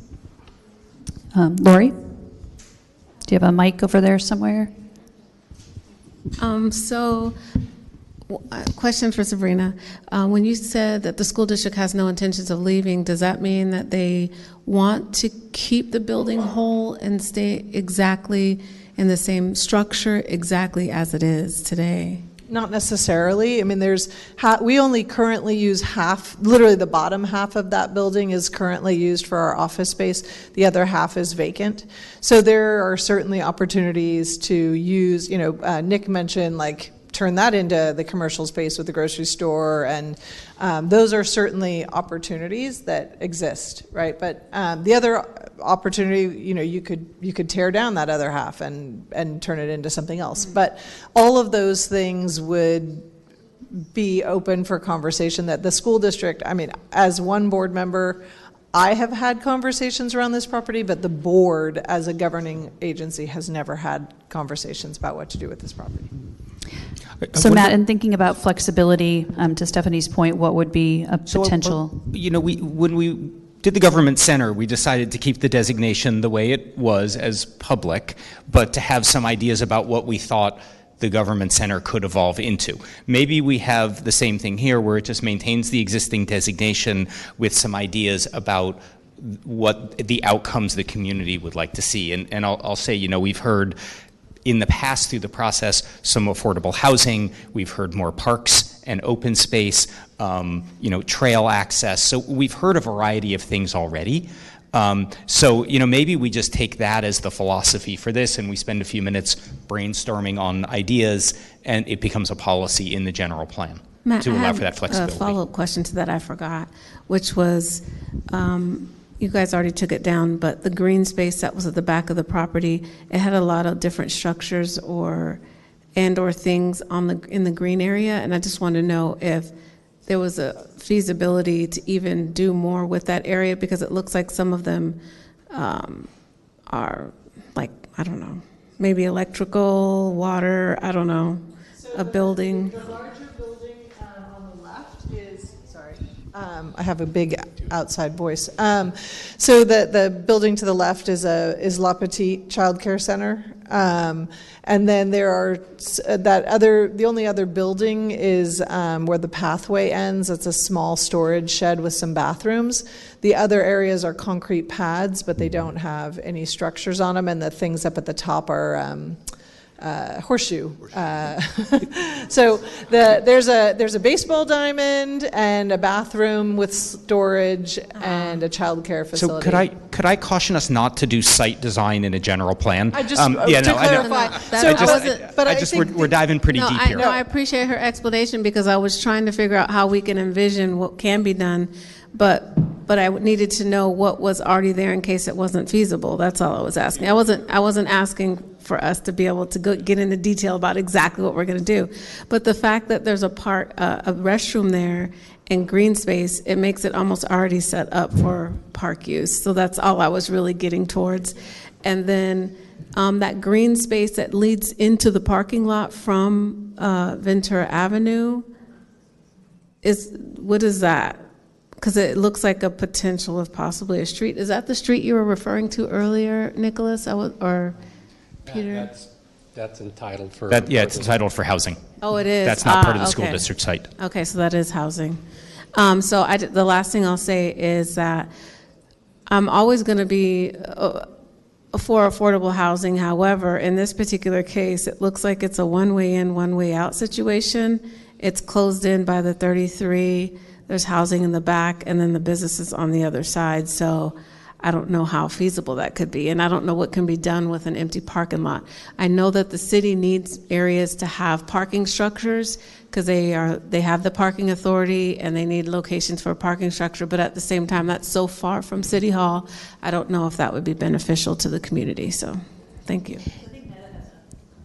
I actually just have a counter offer to Matt's offer of what if we did, mixed use 1 or mixed use 2, whatever the designation is, that to Stephanie's point about flexibility and Sabrina's, which would allow residential, commercial, retail, office, park, open space, you get kind of the mix.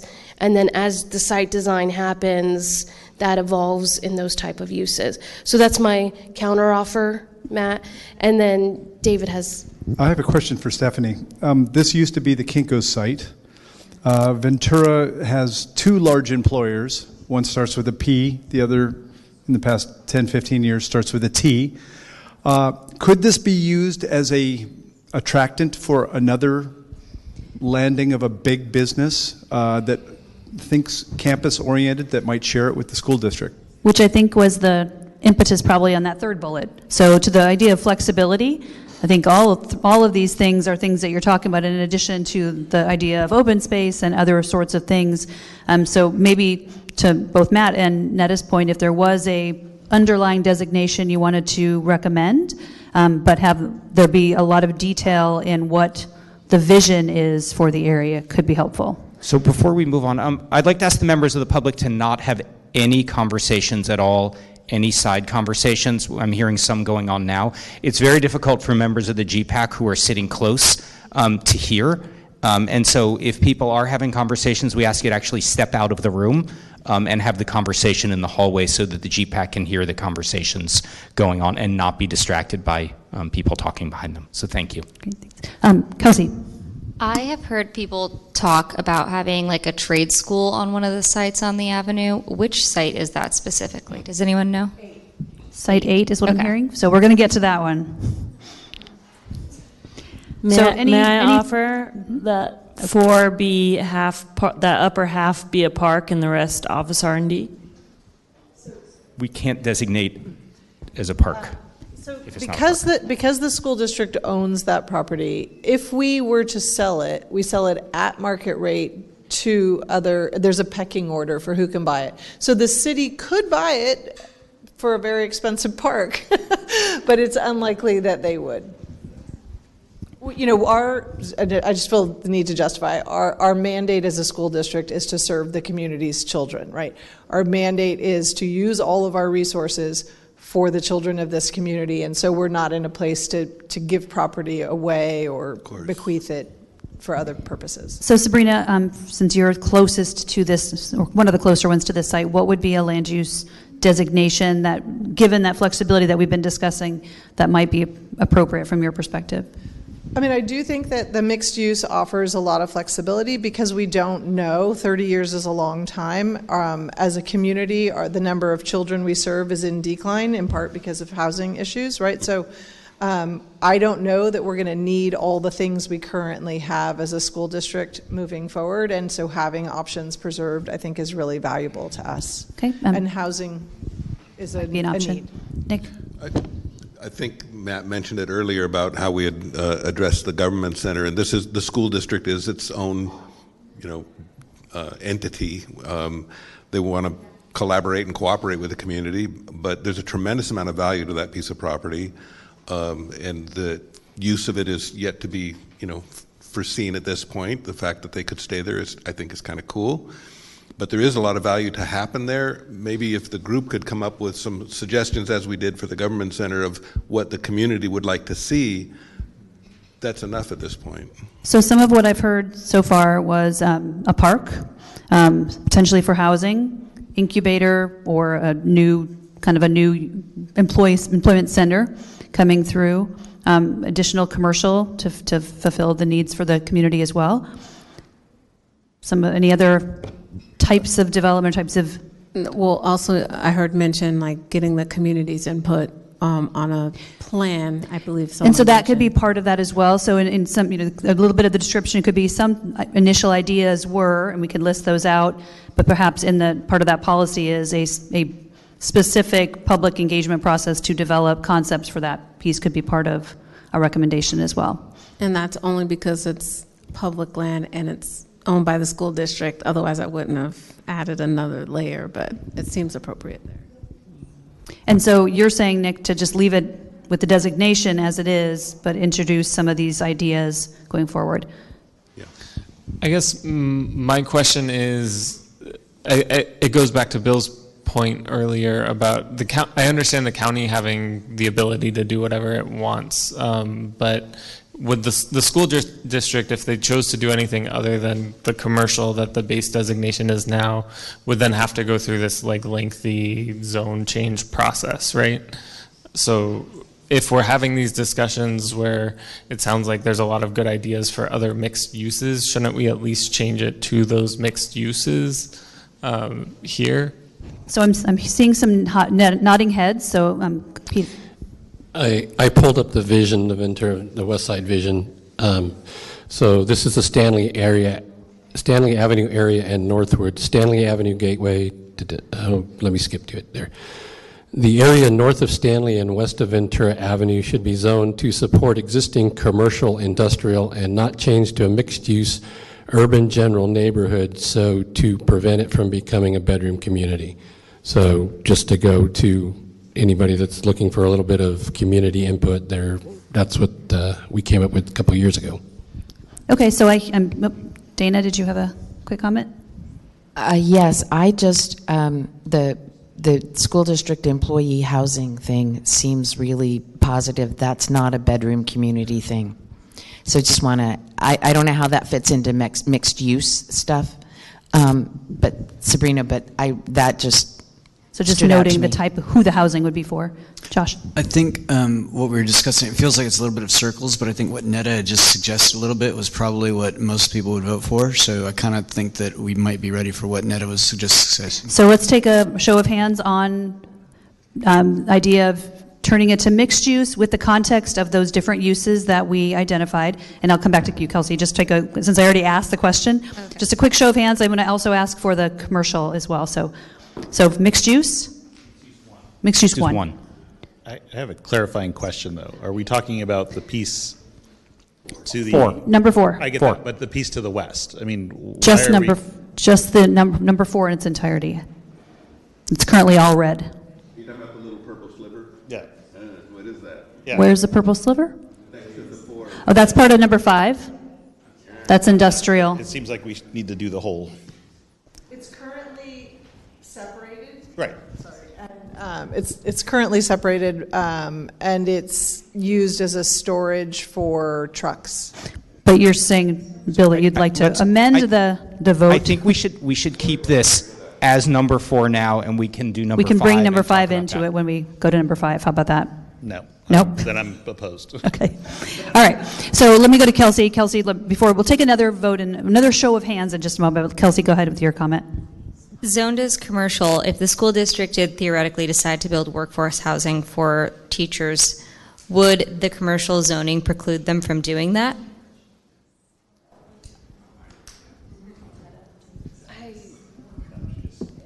Or does it just changing it to mixed use just open up the opportunity to anyone to build housing as opposed to what would be more specific for workforce?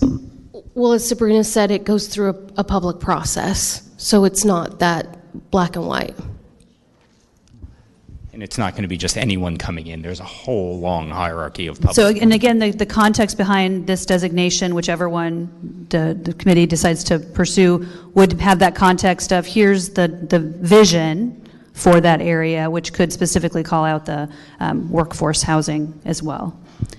So I'm going to go with Bill's amended recommendation first, and we'll do another show of hands. So and if any discussion on that first, any objections to at least taking a show of hands on that one? I want Ms. Councilmember McReynolds to explain why you want that in there, why you think that's important.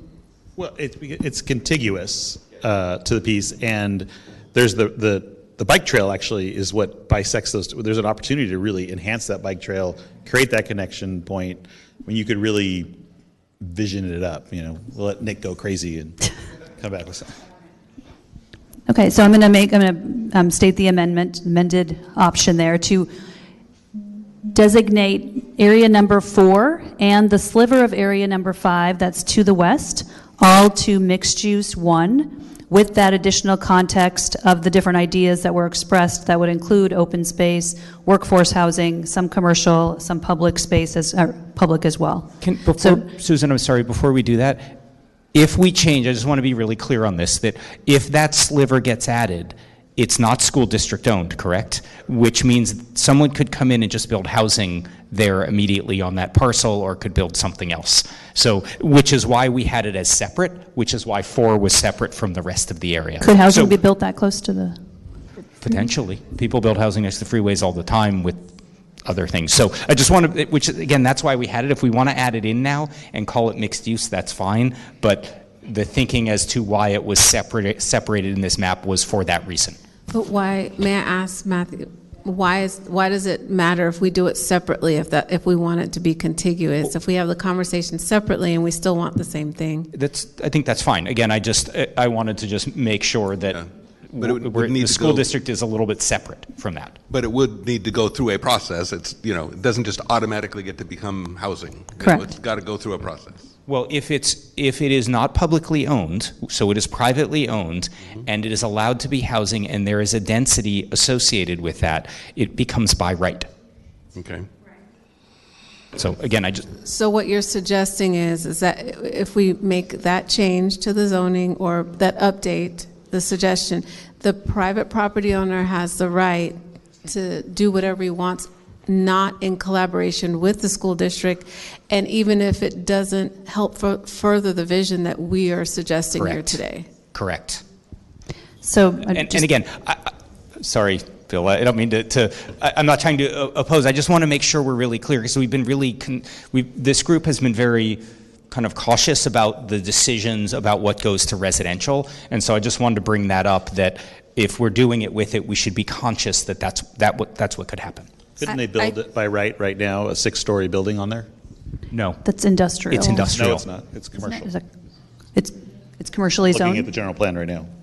Could you pull Gray this sliver? up Is what on Bill's talking Google about? Maps? Because I think it's really helpful for people to see that it's a sliver that is sandwiched between the entrance to the 33 and the bike path. So I see a couple of hands up. So first I want to, Bill, did you have a change based on that? If your philosophy doesn't change? Kelsey, did you have your hand up?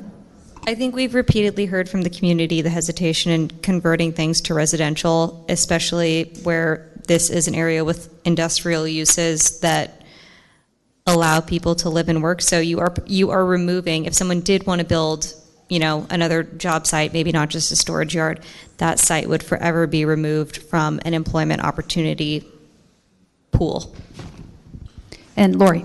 And the one last clarification, if say we did go with what was proposed and said conclude that sliver with number 4, and by right the private property owner built something, what Matthew was saying is that could they potentially block the bike path as well? Could they damage what's already existing there, or not damage it, but change the face of it or the vision? They shouldn't be able to do that, no. Okay.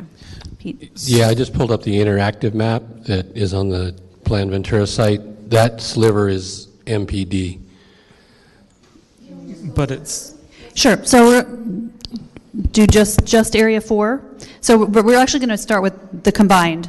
So the motion about, I guess it's not a formal motion, the idea of taking both 4 and the western sliver of 5 here and turning that into mixed use 1 with, again, the context of the additional input from the community, or from the committee. So raise show of hands for that, all going to mixed use, both sets.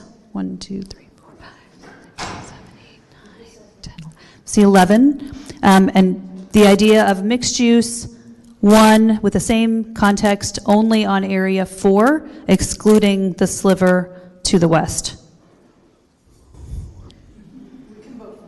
You can vote for both.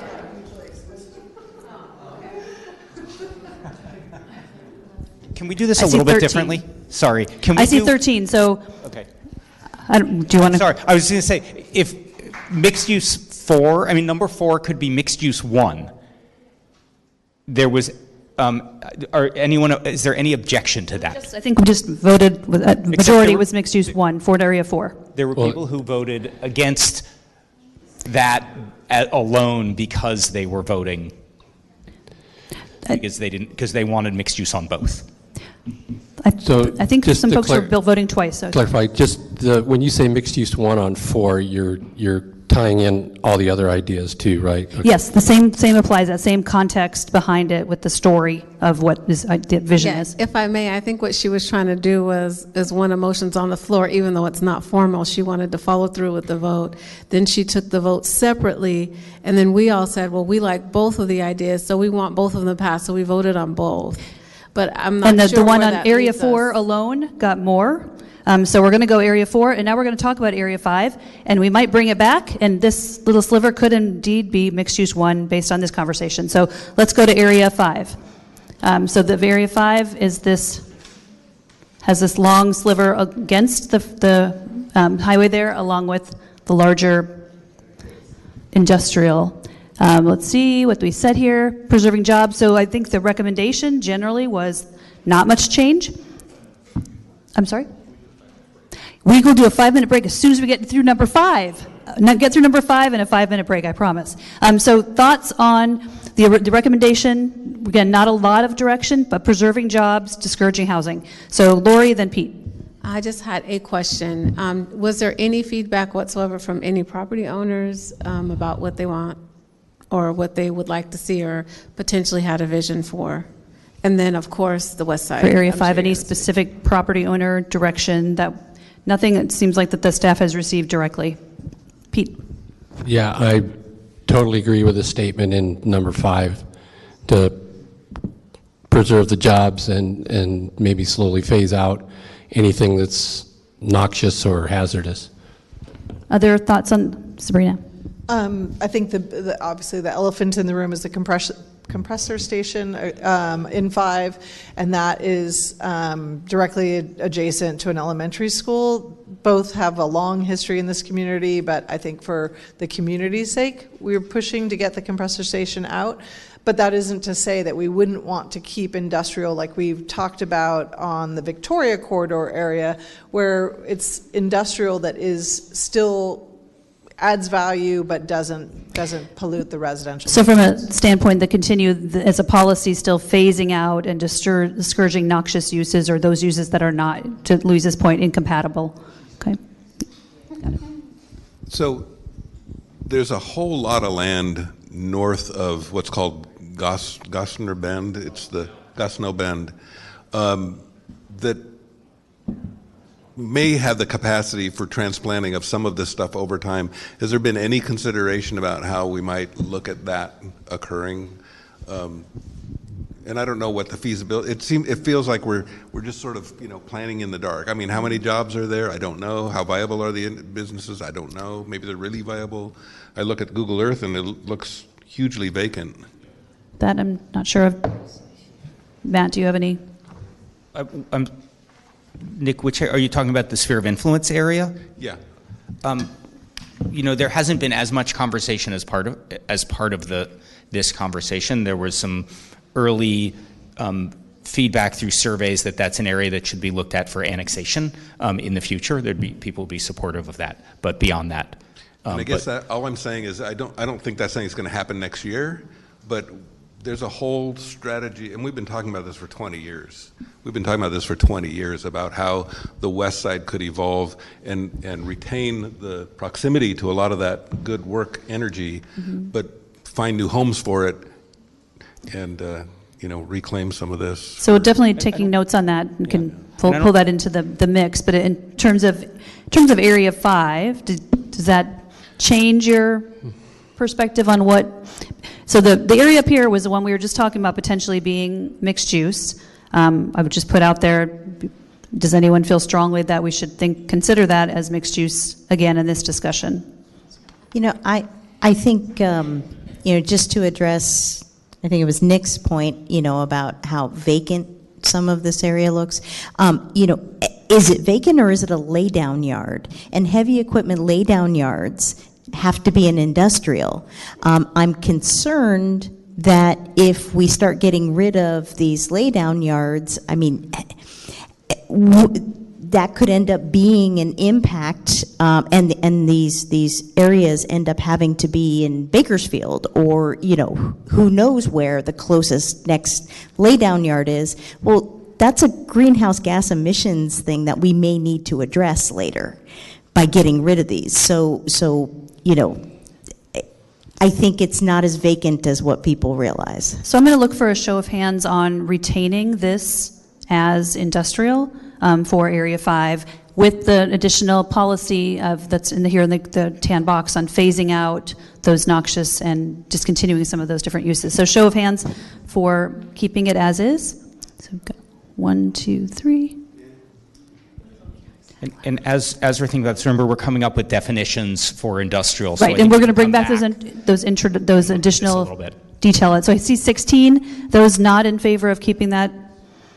I don't see any hands. I see one couple have hands. So one for the time follow- being, we'll go. Lori? Well, but leaving it as is with the caveat that Sabrina brought up, right? About the, Yes, yeah, this whole idea of phasing out and discouraging Okay. noxious or incompatible uses as well. So that's definitely would be, and again, we are going to get a better definition to bring forth to you on what industrial classifications are. So, Nick, and then we'll take a quick, less than 5 minute break if we can. I know you guys, we all have a lot to chew on here. I guess I'm wishing that there has been or could be a specific outreach to this business community to have a little bit of a workshop to talk about what's happening. How are they doing? What do they need? And that certainly can be part of that next phase when we have this consolidated land use alternative concept in place. Because again, to Matt's point, sometimes it's easier for those who haven't been engaged so far to have a look at one thing and say, this is what we're thinking about, and then rather than here's 6 alternatives, tell us what you think. So that we can definitely incorporate that into some potential outreach. So Scott. Susan, to be clear, discouraging noxious uses would be accomplished through more clearly defining the difference between light and heavy industrial. Correct, and that's those the part that definitions we're would become under. part of the regulations. Correct. Okay. Or other definitions. EPA has a definition yeah, of it may be- noxious. yes, it may Perhaps not be that's where heavy we and wanna light. go. Yeah. Yeah. And it could be different. Because again, those heavy equipment laydown yards, that's your heavy general industrial. I would just also say, Nick, to your point of reaching out to those businesses, I'm sure that the city could respond a little bit on the response that they got when the letter was sent out to those industrial businesses saying that that was going to be moved. I think there was a pretty heavy outpouring of concern about that. Great. So we're going to take a very quick break. We're going to be back starting conversation again at 8:10. And we're going to get through 6, 7, and 8, and then we are going to get to downtown this evening. Please turn off your mics.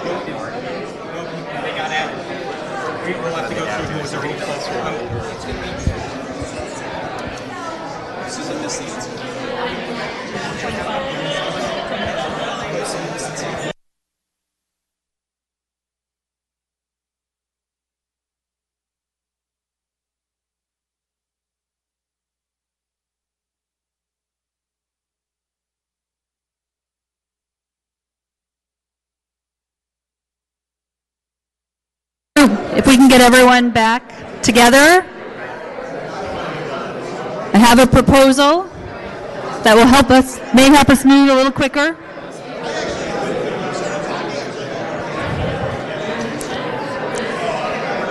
If we could get everyone back to your spots.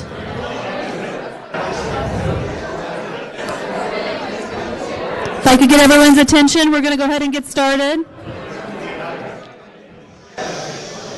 All right, thank you. So we're going to jump back in here to the west side. Similar to what I mentioned a little bit earlier, we would like to put together. Pull it away. Okay. I was really close to trying to get everyone's attention. Now that I have your attention, I don't have to break your eardrums. All right.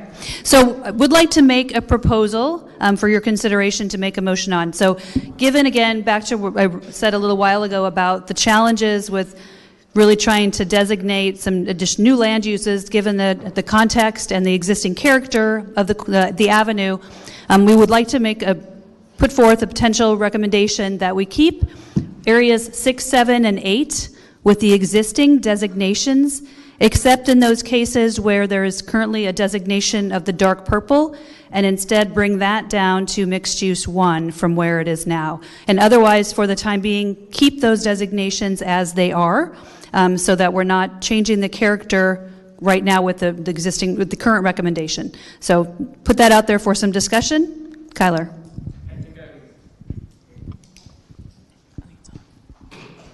Sorry, we turned all the mics off at the break. So. Okay.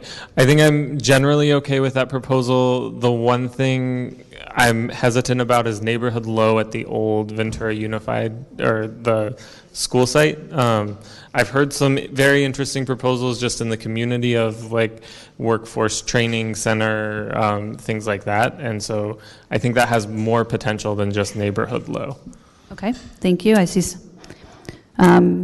Pete, did I see? Yeah, I was going to address the purple areas, especially up in 8. The top one I could see is maybe a mixed-use one. Right now we're light industrial, because that's kind of what it is now. But the bottom one of those two, that is apartment buildings. So I think you'd be better off with like a 3-story multifamily. And then, yeah, in number 8, where that is the yellow part right there, there is a concept out there for converting the old Avenue School to a trade school and maybe some workforce housing or student housing to go along with it with some green space.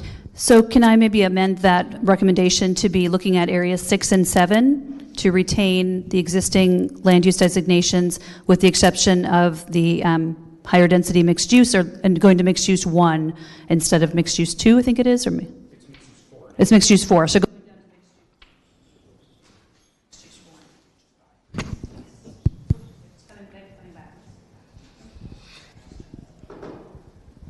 So show of hands, or a quick Casey, clarification that across the board when we're talking about industrial, the assumption is that we're phasing out noxious uses everywhere. Correct.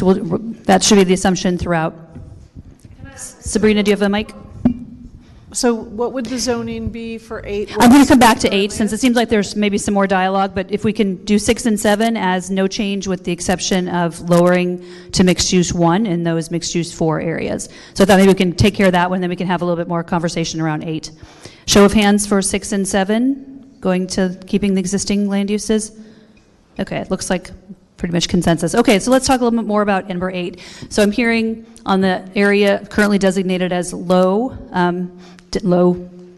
mid, that we want to entertain something a little more robust that would accommodate something like a trade school and workforce housing. And Pete, you also mentioned to the north of those 2 purple areas as well? Yeah, actually, I'm looking for a clarification maybe, because that where 8 is, that is owned by the school district, the yellow area. So I would think, wouldn't that be institutional rather than R1 or residential? Yeah, well, that's what the interactive map is showing. So there's a conflict. The land use designation in the general plan has public, and the zoning, I believe, has R1. So under, well, and I don't know what would rule public or residential under the new state laws. But what do we want? So, and I think the question So is, what do you want? What is the desired land use to accommodate particularly the vision that it looks like is set for that area? Yeah, that would be my question then, going with what I said, the concept of making that a trade school with some, I guess it would be kind of affordable housing on it. I don't know what that zoning would basically be. Mixed use 1. Same thing with the other. Yeah, I'm asking. So it sounds like mixed use 1 would possibly be the best land use designation to accommodate that particular use. But go ahead, Bill. I just want to throw out, there's a giant storm drain that runs under that piece of property that connects to the Get a little closer. Santa Clara River. So you can't build on top of it. So we just... Through the parcel with the yellow, that's currently... Yeah. That's the dent drain, Bill? The other option is to leave it as public, because that's what the general plan is for those parcels. And then if the school district wanted to build housing, it would have to go through the process of building housing. Then public would accommodate a school. Yeah. So just for clarification, the school that's there is historic, but because of its condition, could never be used for our children. So it could not be a school for TK through 12. That doesn't preclude it from being a trade school or something else by another entity, but not by the school district. Okay, thank you for that clarification. Casey, did you? Well, one of my concerns, so if the school district were, I would assume they'd have to sell it to that private entity to then build the trade school. If you zone it mixed use 1, there would be no guarantee that it would actually be a school. It could be then just, using the existing buildings for whatever purposes the developer wanted to use them for, with the addition of some residential. So what's the normal zoning for like Ventura Community College that would allow them to build residential on their school property? I think Ventura Community College is different because it's a state, right? So the state trumps local. So it's a little bit of a different situation with that. Again, the general plan here is public. The zoning is residential. The building is not coming down because it's historic. And if there's a storm drain, it limits what can happen there. So essentially, it's ultimately it's complicated. And maybe not worth a huge amount of time given the complication. But it sounds like public is one of the designations that is being put out there to replace the current designation. So complicated can be really good sometimes. Storm drain easements can become pedestrian connections to bike paths from Ventura Avenue. That wonderful old building needs a lot of tender love and care. Finding a market rate, entity that wants to buy that thing and deal with it is questionable. But an entity like the Housing Authority acquiring that from the school district to build affordable housing and turn that building into some kind of community cultural trade, that is not out of the question. There's enough land there to do some significant Something creative. housing. Okay. Other? So I'm curious, so what does that then designation look like? Well, I guess... Grab the mic. The key would be to what are we trying to do? We're trying to preserve a cultural asset and give it opportunity to rebirth and provide for alternative uses that would complement that and benefit the community. So a cultural facility and some kind of housing, and I don't know whether we designate it affordable. I mean, it is, I don't know, but we don't want to put something on there that would prevent housing, and I think there's a lot of tools now available that allow us to do that that weren't there a few years ago. So would public be an appropriate designation that would allow that flexibility for some housing as long as it was in conjunction with that school?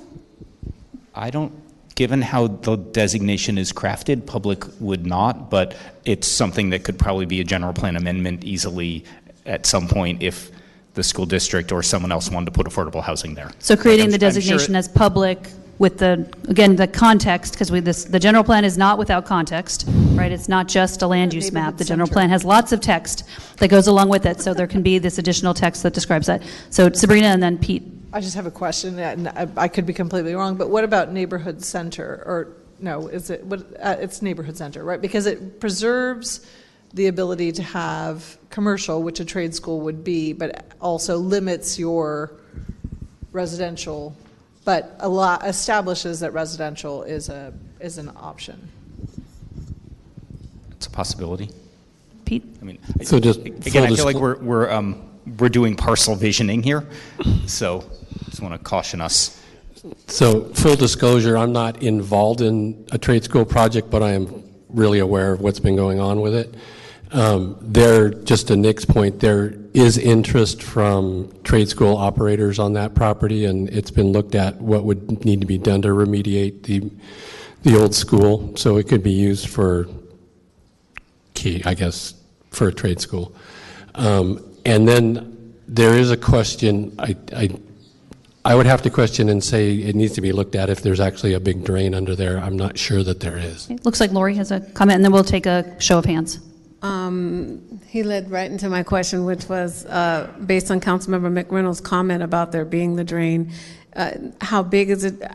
You don't have to answer it, but I just want to know, could housing be built on top? Because essentially housing needs a foundation. And if you can't dig and there's a pipeline, you can't put anything there. So is this conversation mute? That's what I'd recommend, we don't know. I don't know what's there. I don't know what's under the ground.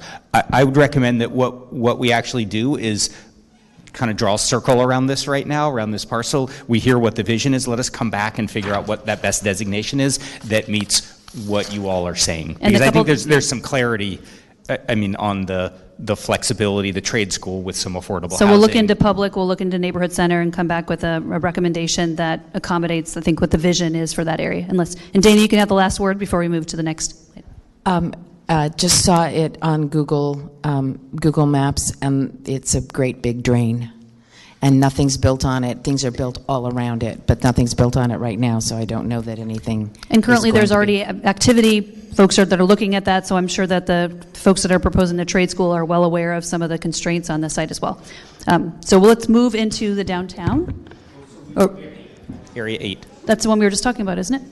Oh, right. Okay. So, but then we have, I just want to clarify. So then we have mixed use 1 at the top of the 2 purple parcels, and then 3-story or neighborhood medium for the bottom of those 2, correct? Do we do a vote? Because that's what, Pete, that's what you had said, the bottom of those 2 purple, correct? In area 8? Yeah, sorry, we had a little side conversation. So 3-story multi-use on the bottom one, right, is what you said? No, that one right there.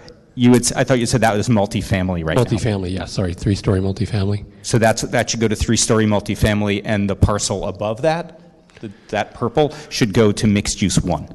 3-story mixed use 1, or it's currently like light industrial right now. It's a bit of commercial, a bit of storage. The existing use on there? It's closer to mixed use. I think it's closer to mixed use 1, but we can look at it. I'd have to look again. So what's the? I think we could ask. Okay, so Pete, you're suggesting that this goes to multifamily? Correct. The bottom one goes 3-story multifamily, and then, well, it's C2 right now, and then the top one goes to, I would say, what we're considering light industrial. So with that as a proposal, we're coming back with a designation recommendation here. These would stay as is. Recommendation that this would go to multifamily, and this would go to light industrial. Is that what? Show of hands in favor of that as a recommendation. I see almost pretty well consensus there. So again, you'll have another bite at this. We'll come back and be able to see it in its entirety and how it all works together, and that'll be a little bit more telling without all these lines all over the map. So now we'll move to the next item. Wait. Yes. Can I squeeze a question in before we move on? One question. Go ahead, Lily. Because I think the subject of industrial may well come up again. I'm Can you move closer to the... Can you hear me now? I'm looking at city zoning. We have M1 and the various zones. There's a zone that is currently on the books called Town Center. The purpose of this zone is primarily for commercial use, but compatible light industrial use is allowed, and residential use is allowed as a secondary use. So that is a zone that we have now. My question is, what land use designation does that fit in? Because I don't see any of the land use designations that would allow all three uses. So that's the question. Where does TC, Town Center zoning, fit as far as a land use designation? I need to go back and look at the zoning again. There's 50 plus districts, So can we come back to you with a more formal answer on that one? That could be something useful to look at. Thank you. All right, Lily, if you want to go ahead to the next. So we're going to transition a little bit. We don't have a whole lot of time because we do have several folks for public comment as well. But I think we can take about 20 minutes to go. I don't know which. Show of hands of who still has a public comment that they would like to make for this evening. I feel like I have more cards than that. And Susan, what are we doing for people who spoke earlier? We're going to go through the first set of the folks who have not spoken. We'll get first dibs at speaking, and if we have enough time, we'll certainly entertain a second speaker as well. And again, I'd like to ask the public to not have conversations in the room. Yes, if you'd like to have conversations, please step outside the room. Thank you. And we will have, for anyone who would like to speak in Spanish, we'll have our translator here as well. So if you'd like to make a comment, please feel free, or please know that you can do that as well with the Spanish interpretation. So can I get a show of hands again of those who have submitted a card to speak at the end of the meeting, I should say. Show of hands for those who would like to speak. Okay, I think we have a few more cards than that, but we'll come back. We will get to public comment as well. So we're going to save at least 10 minutes. We may go a little over 9, but we'll definitely be able to try to stay within that. Bill, did you have a comment? Can you grab the mic? I don't know. This is literally the most discussed part of the town that we're about to go into, and we're going to try to do it in 10 minutes. Yeah, I mean, if I can make a motion, is that we put this off because we're barely going to touch it, and it's going to be real in-depth, and it looks like you could have quite a few speakers. We're already at 8:30, so. I would agree, and I would not be a fan of continuing even 1 minute after 9 if possible. Got it. Alternative motion, we just keep the downtown specific plan and don't change it. Well, that was... Call it a night. So do we, if I could jump in here, so do we start with giving kind of a presentation of what we've heard and table it, or just don't even open up the conversation yet? I'd like to propose that instead, there's been a whole bunch of, we'll get back to you, we'll come back to that. If we could run through the things that we'll be coming back to so that we, that way we're sure that, oh wait, I think you forgot this, or, whatnot. And also kind of look at what's planned for the 21st, because I'm thinking the 21st alone won't cut it. So that may be a better 5-10 minute discussion. Just a proposal. Steph? May I suggest that we just use the next 15-20 minutes to just finish up Johnson? I feel like we got really, really far. We got pretty dang close on that. And I feel like we could just seal it. But we're waiting for a comeback. We're waiting for a comeback on okay. that. So. Yeah, so there was a couple items outstanding on Johnson. There is the area that we were just talking about in Area 8 that we'll come back with. There were a couple, I know, in the first meeting of getting some additional information as well. Yep.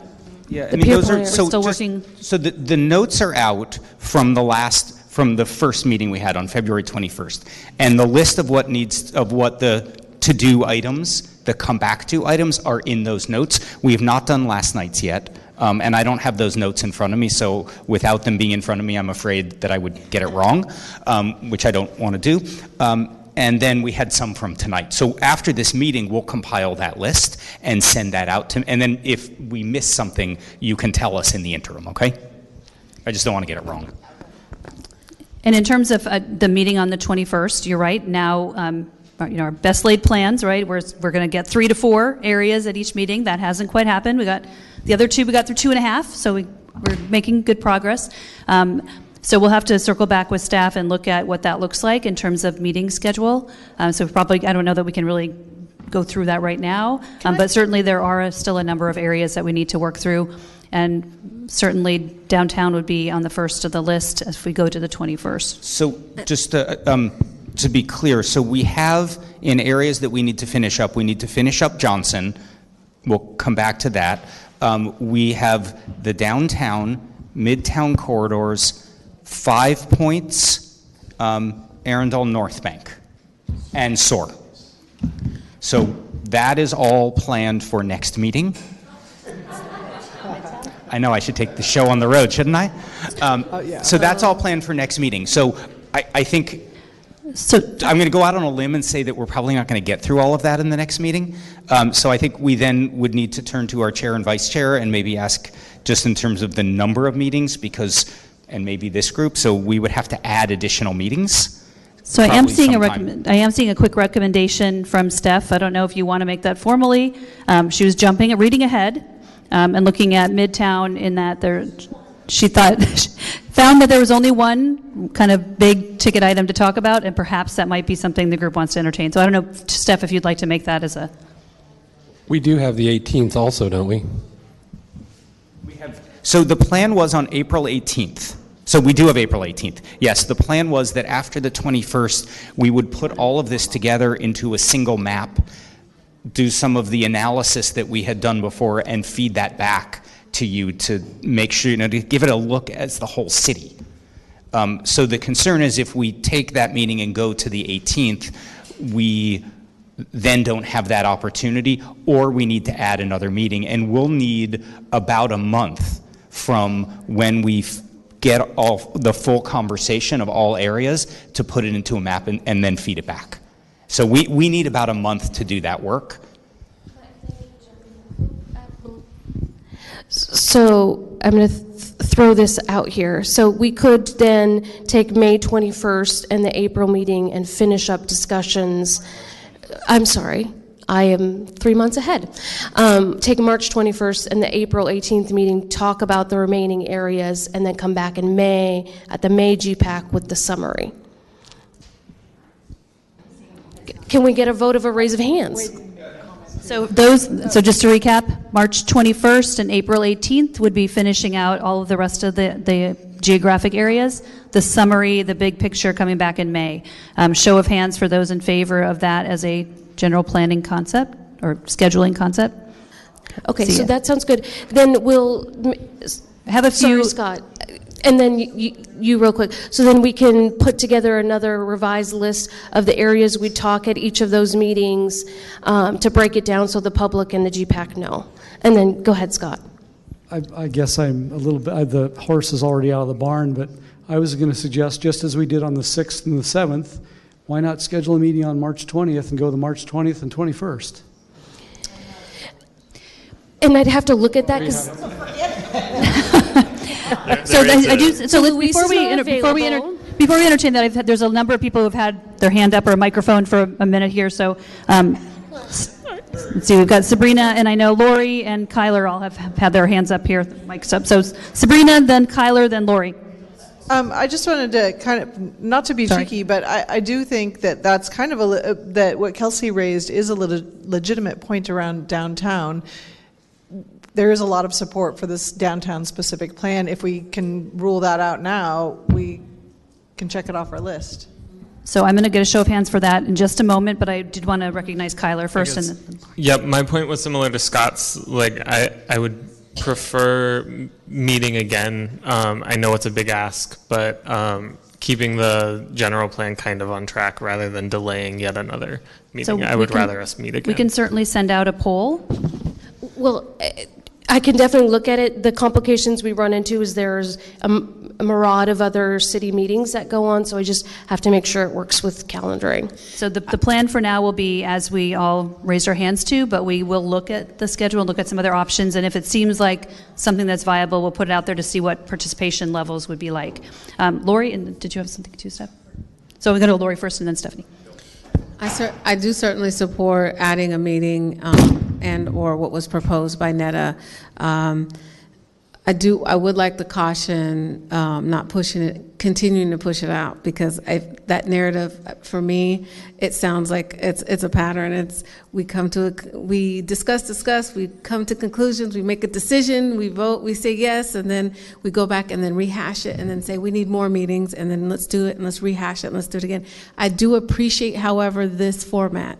I will say that. I think this is what we wanted to do from the very beginning, and we just couldn't quite verbalize exactly how we wanted to see that play out. I think this is amazing. This is great. But I don't want us to make it where, what is that, paralysis, where you're just... Paralysis of analysis? Yes, don't want to do that. But I do agree, I'm okay with looking at the specific plan and saying, hey, if we agree with the way it is, to leave as is. Okay. So David, and then did you put the mic down? So you're good? Okay. David. I'm a believer in the specific plan that is for downtown, but I do think with a group of very smart people, I'd like to just cover it kind of quickly and get some comments on the record, because there might be some good ideas that could be followed up on. So the decision could be quick, but we want to give it a little bit more thought and thoughtfulness in terms of the dialogue. So I'm going to ask for a... Before you Louise. do, I just want to point out, kind of what Lori said about, we made a decision, we voted, and the majority agreed to a schedule. So are we changing that? Are we ignoring that majority vote now? No, we are not. Because the difficulty is everybody here is a professional. Yes, we do want to stay as much on track as we can, but there's outreach that needs to happen. People have other conflicts, and the thought of 4 meetings of this intensity in a 2-week period, it is a bit much. So I'm going to go out on a limb and say probably, since the next meeting is the 21st, in all likelihood it's going to be impossible to schedule a meeting on the 20th in this short of time. And the use of space in City Hall and all those sorts of things. Just for the record, there's a City Council meeting on the 20th. Okay, so. But it would be like 21st and 22nd. But I think there's another conflict. We did vote, to your point, Louise, we did vote on it. I think if we're good with the direction of doing that and taking public comment now and sitting on that public comment, we can start dialogue with downtown, but I think it's the core of the city. Maybe sleep on it a little bit, come back, start the discussion. Even if we come to the conclusion of leaving it the same, at least we've had a robust conversation around it. Yeah, I want to say I agree with David. I think if we just hear what the presentation is, even if we're not going to discuss it tonight, that gives us something to mull over between now and the next meeting. Sure. So I see Philip has a comment. Yeah, maybe just do a quick overview of it. And I think since you have so many folks from the community here, to kind of honor them and let them have a chance to talk specifically about the downtown plan. Okay. I think that's So where we've got about 5 more minutes to be able to do that and still allow for public comment. So Daniel? I was just going to say that I agree with David. I think even if we adopt the downtown plan, it's good to get comment on it. So I'm hearing mixed of who would like to at least hear a little bit of presentation tonight. Show of hands if you'd like to hear a little downtown presentation, no dialogue, just some comment, just some general thoughts. I'm only seeing a couple. Who would like to table it until the next meeting completely? Okay, I'm seeing definitely more there. So I would say that we're going to table this one for the next meeting. I even think some of the members of the public, I saw some recognition that they don't want to rush it either. But we do have a number of folks that would like to speak for public comment, and to make sure, Stephanie, that you didn't have anything else. Okay. So Netta, if you could read the public speakers, and I will bring the mic to the middle. Oh, another comment card there. Sure. Anybody else that didn't submit one? Don't want to miss you. I've got one coming. One more? Okay. And so how many do we have? We have 5. And now we have 6. So we'll try to keep it to about 2 minutes for speaking. That way we can be sure to keep it under. If we go a little over, that gives me a little leeway to kind of be able to work with those. Okay, we good? So if you could read their first name. Sure. We're going to start with Patty Overly, followed by Melinda. So Patty. Hello, everybody. First of all, great meeting. I learned a lot first time I'm attending this, and really appreciate everybody's volunteer hours. One thing I just wanted to say, and I'm sorry I don't remember the consultant's name, when you said early on in the meeting that a flyer or something was mailed to every citizen, we never received one, and I'm kind of a control freak with the mail, so I would have remembered that. And I know a lot of our neighbors were not aware of how to weigh in on this. I live in Midtown, and they never got a chance to weigh in on this. So that's just lesson learned for any future activities. One thing I would suggest, I've been a planner all my life. I work in the pharmaceutical industry. I've managed planners and supply chain groups. And whenever you have these meetings and you try to cram in a lot, you're not going to get through it. It's like somebody showing up to a presentation for 10 minutes with 30 slides. They're not going to get through it. And so maybe a fix, because you can't add another meeting, would be just extend those 2 meetings by an hour and a half. And then that would make up that extra meeting. That's just it. Thank you. Thank you. Thank you. Just to clarify, the flyers were in every utility bill. Next speaker? Melinda was the next. Melinda.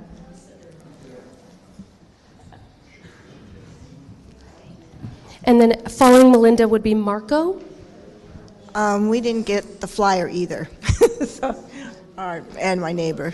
So my comment is, I've been noticing the architecture that's going up, and it really concerns me. It doesn't have the charm of Ventura.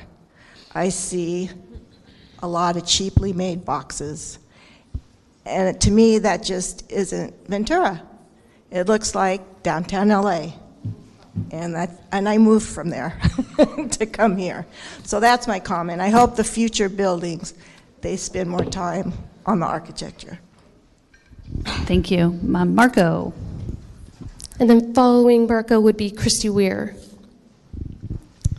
Hello, everyone. Thank you for your time. I appreciate all the hard work you guys have put in so far. Bear with me. I wrote this essay actually over the last couple hours listening to all of you guys.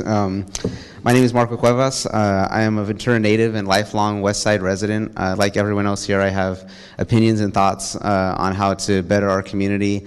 I'm a big proponent of the live, work, and play concept. I currently fit half of this. Yes, I know that math doesn't sound right, but I live here. I'm involved in various organizations, but I wish there was more recreation on the West Side, and the closest place I found for work after college was in Thousand Oaks, and that commute is at least an hour round trip daily. Wouldn't it be nice to only have 10, 15 minutes round trip up and down the avenue or some other part of Ventura? Having this model implemented in the city as a whole should be a given, but within each of these geographic areas, it is ideal to implement this balance. It would reduce commute time, vehicular traffic, and overall congestion if there is a traffic plan that effectively incorporates walking, biking, and driving. Above all, it creates a greater sense of community, and as someone that advocates for the economic perspective, there would be a higher quality of life, greater GDP per capita, and effectively a better local economy. Someone mentioned having a town square. I think this would be a great addition to the community. A grocery store near or on Stanley is ideal. I'm a little biased living on the northern part of Stanley, so I would definitely encourage spaces for people to gather, be it in the form of recreation, restaurants, etc. A lot of potential in that area, and I think providing an incentive for these uses, such as an overlay zone for public benefit, should be explored. I want to thank the members that mentioned one-way streets and transportation in general. It may be something that has a mixed reaction as it would be a drastic change, but I think a pilot program should be considered. One-way streets is a creative solution to solve multiple issues such as traffic, parking, and biking that everyone wants to see more of.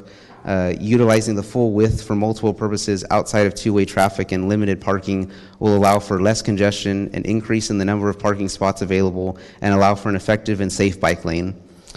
I want to encourage everyone to check out the West Side Vision. Several references to the vision have been mentioned tonight, and reading the whole document will give a holistic view of what the community hopes for. Some of these concepts can also be applied to the city as a whole. The West Side knows what it wants, and it's time to start checking off the boxes for a better community. Thank you for your time and consideration on these matters. Thank you. Christy Weir, and then Scott Spencer, did we already hear from you? Yes, okay, just double checking. Thank you. Great discussion. The West Side is tricky. I'm glad it took you all night because it's worth it, right? It's worth putting the conversation in. And thank you for protecting the industrial land, and thank you for downzoning the corridors. I think those were the two biggies, and those really matter. I wanted to share with you, this is thinking ahead to the downtown and midtown conversations. I found a new favorite quote. The American Planning Association is APA. They have a website. They have all kinds of periodicals and articles and so forth. And their new focus, because of the sort of intensity of discussion nationwide about all the sort of generic tall buildings that are being built, they actually have a book and a couple articles about this. And their goal now is accommodating gentle density in a context-sensitive manner. And I love the concept of gentle density. And I want to speak in favor of the Downtown Specific Plan and the Midtown Corridor Plan, because there are a couple of you in this room that worked really hard on those, and we didn't call them gentle density in a context-sensitive manner, but that's what they are. So when it comes time to have discussions about those areas, you can hopefully be confident that a lot of work was put in on those to make sure that they are sensitive and that they are really well put together. And if we want to make any changes on those plans in the new general plan, think very, very carefully about them and how they all fit together. The amount of time you're putting in on all these details is fantastic, and the community appreciates it. There are a lot of people here, and we appreciate all your time. Thank you. Thank you. Any additional speakers? Okay. All right. Well, thank you all very, very much. I'll let Doug kind of give do you want to close us out? It's a great conversation. I enjoyed the evening, and I know we have a lot more work ahead of us. And I'm not sure if my colleague has any other words that he'd like to say. Good night. No? Good night. Okay, it's been a long week. Thank you very much. Enjoy the rest of the weekend. All right. See you next time.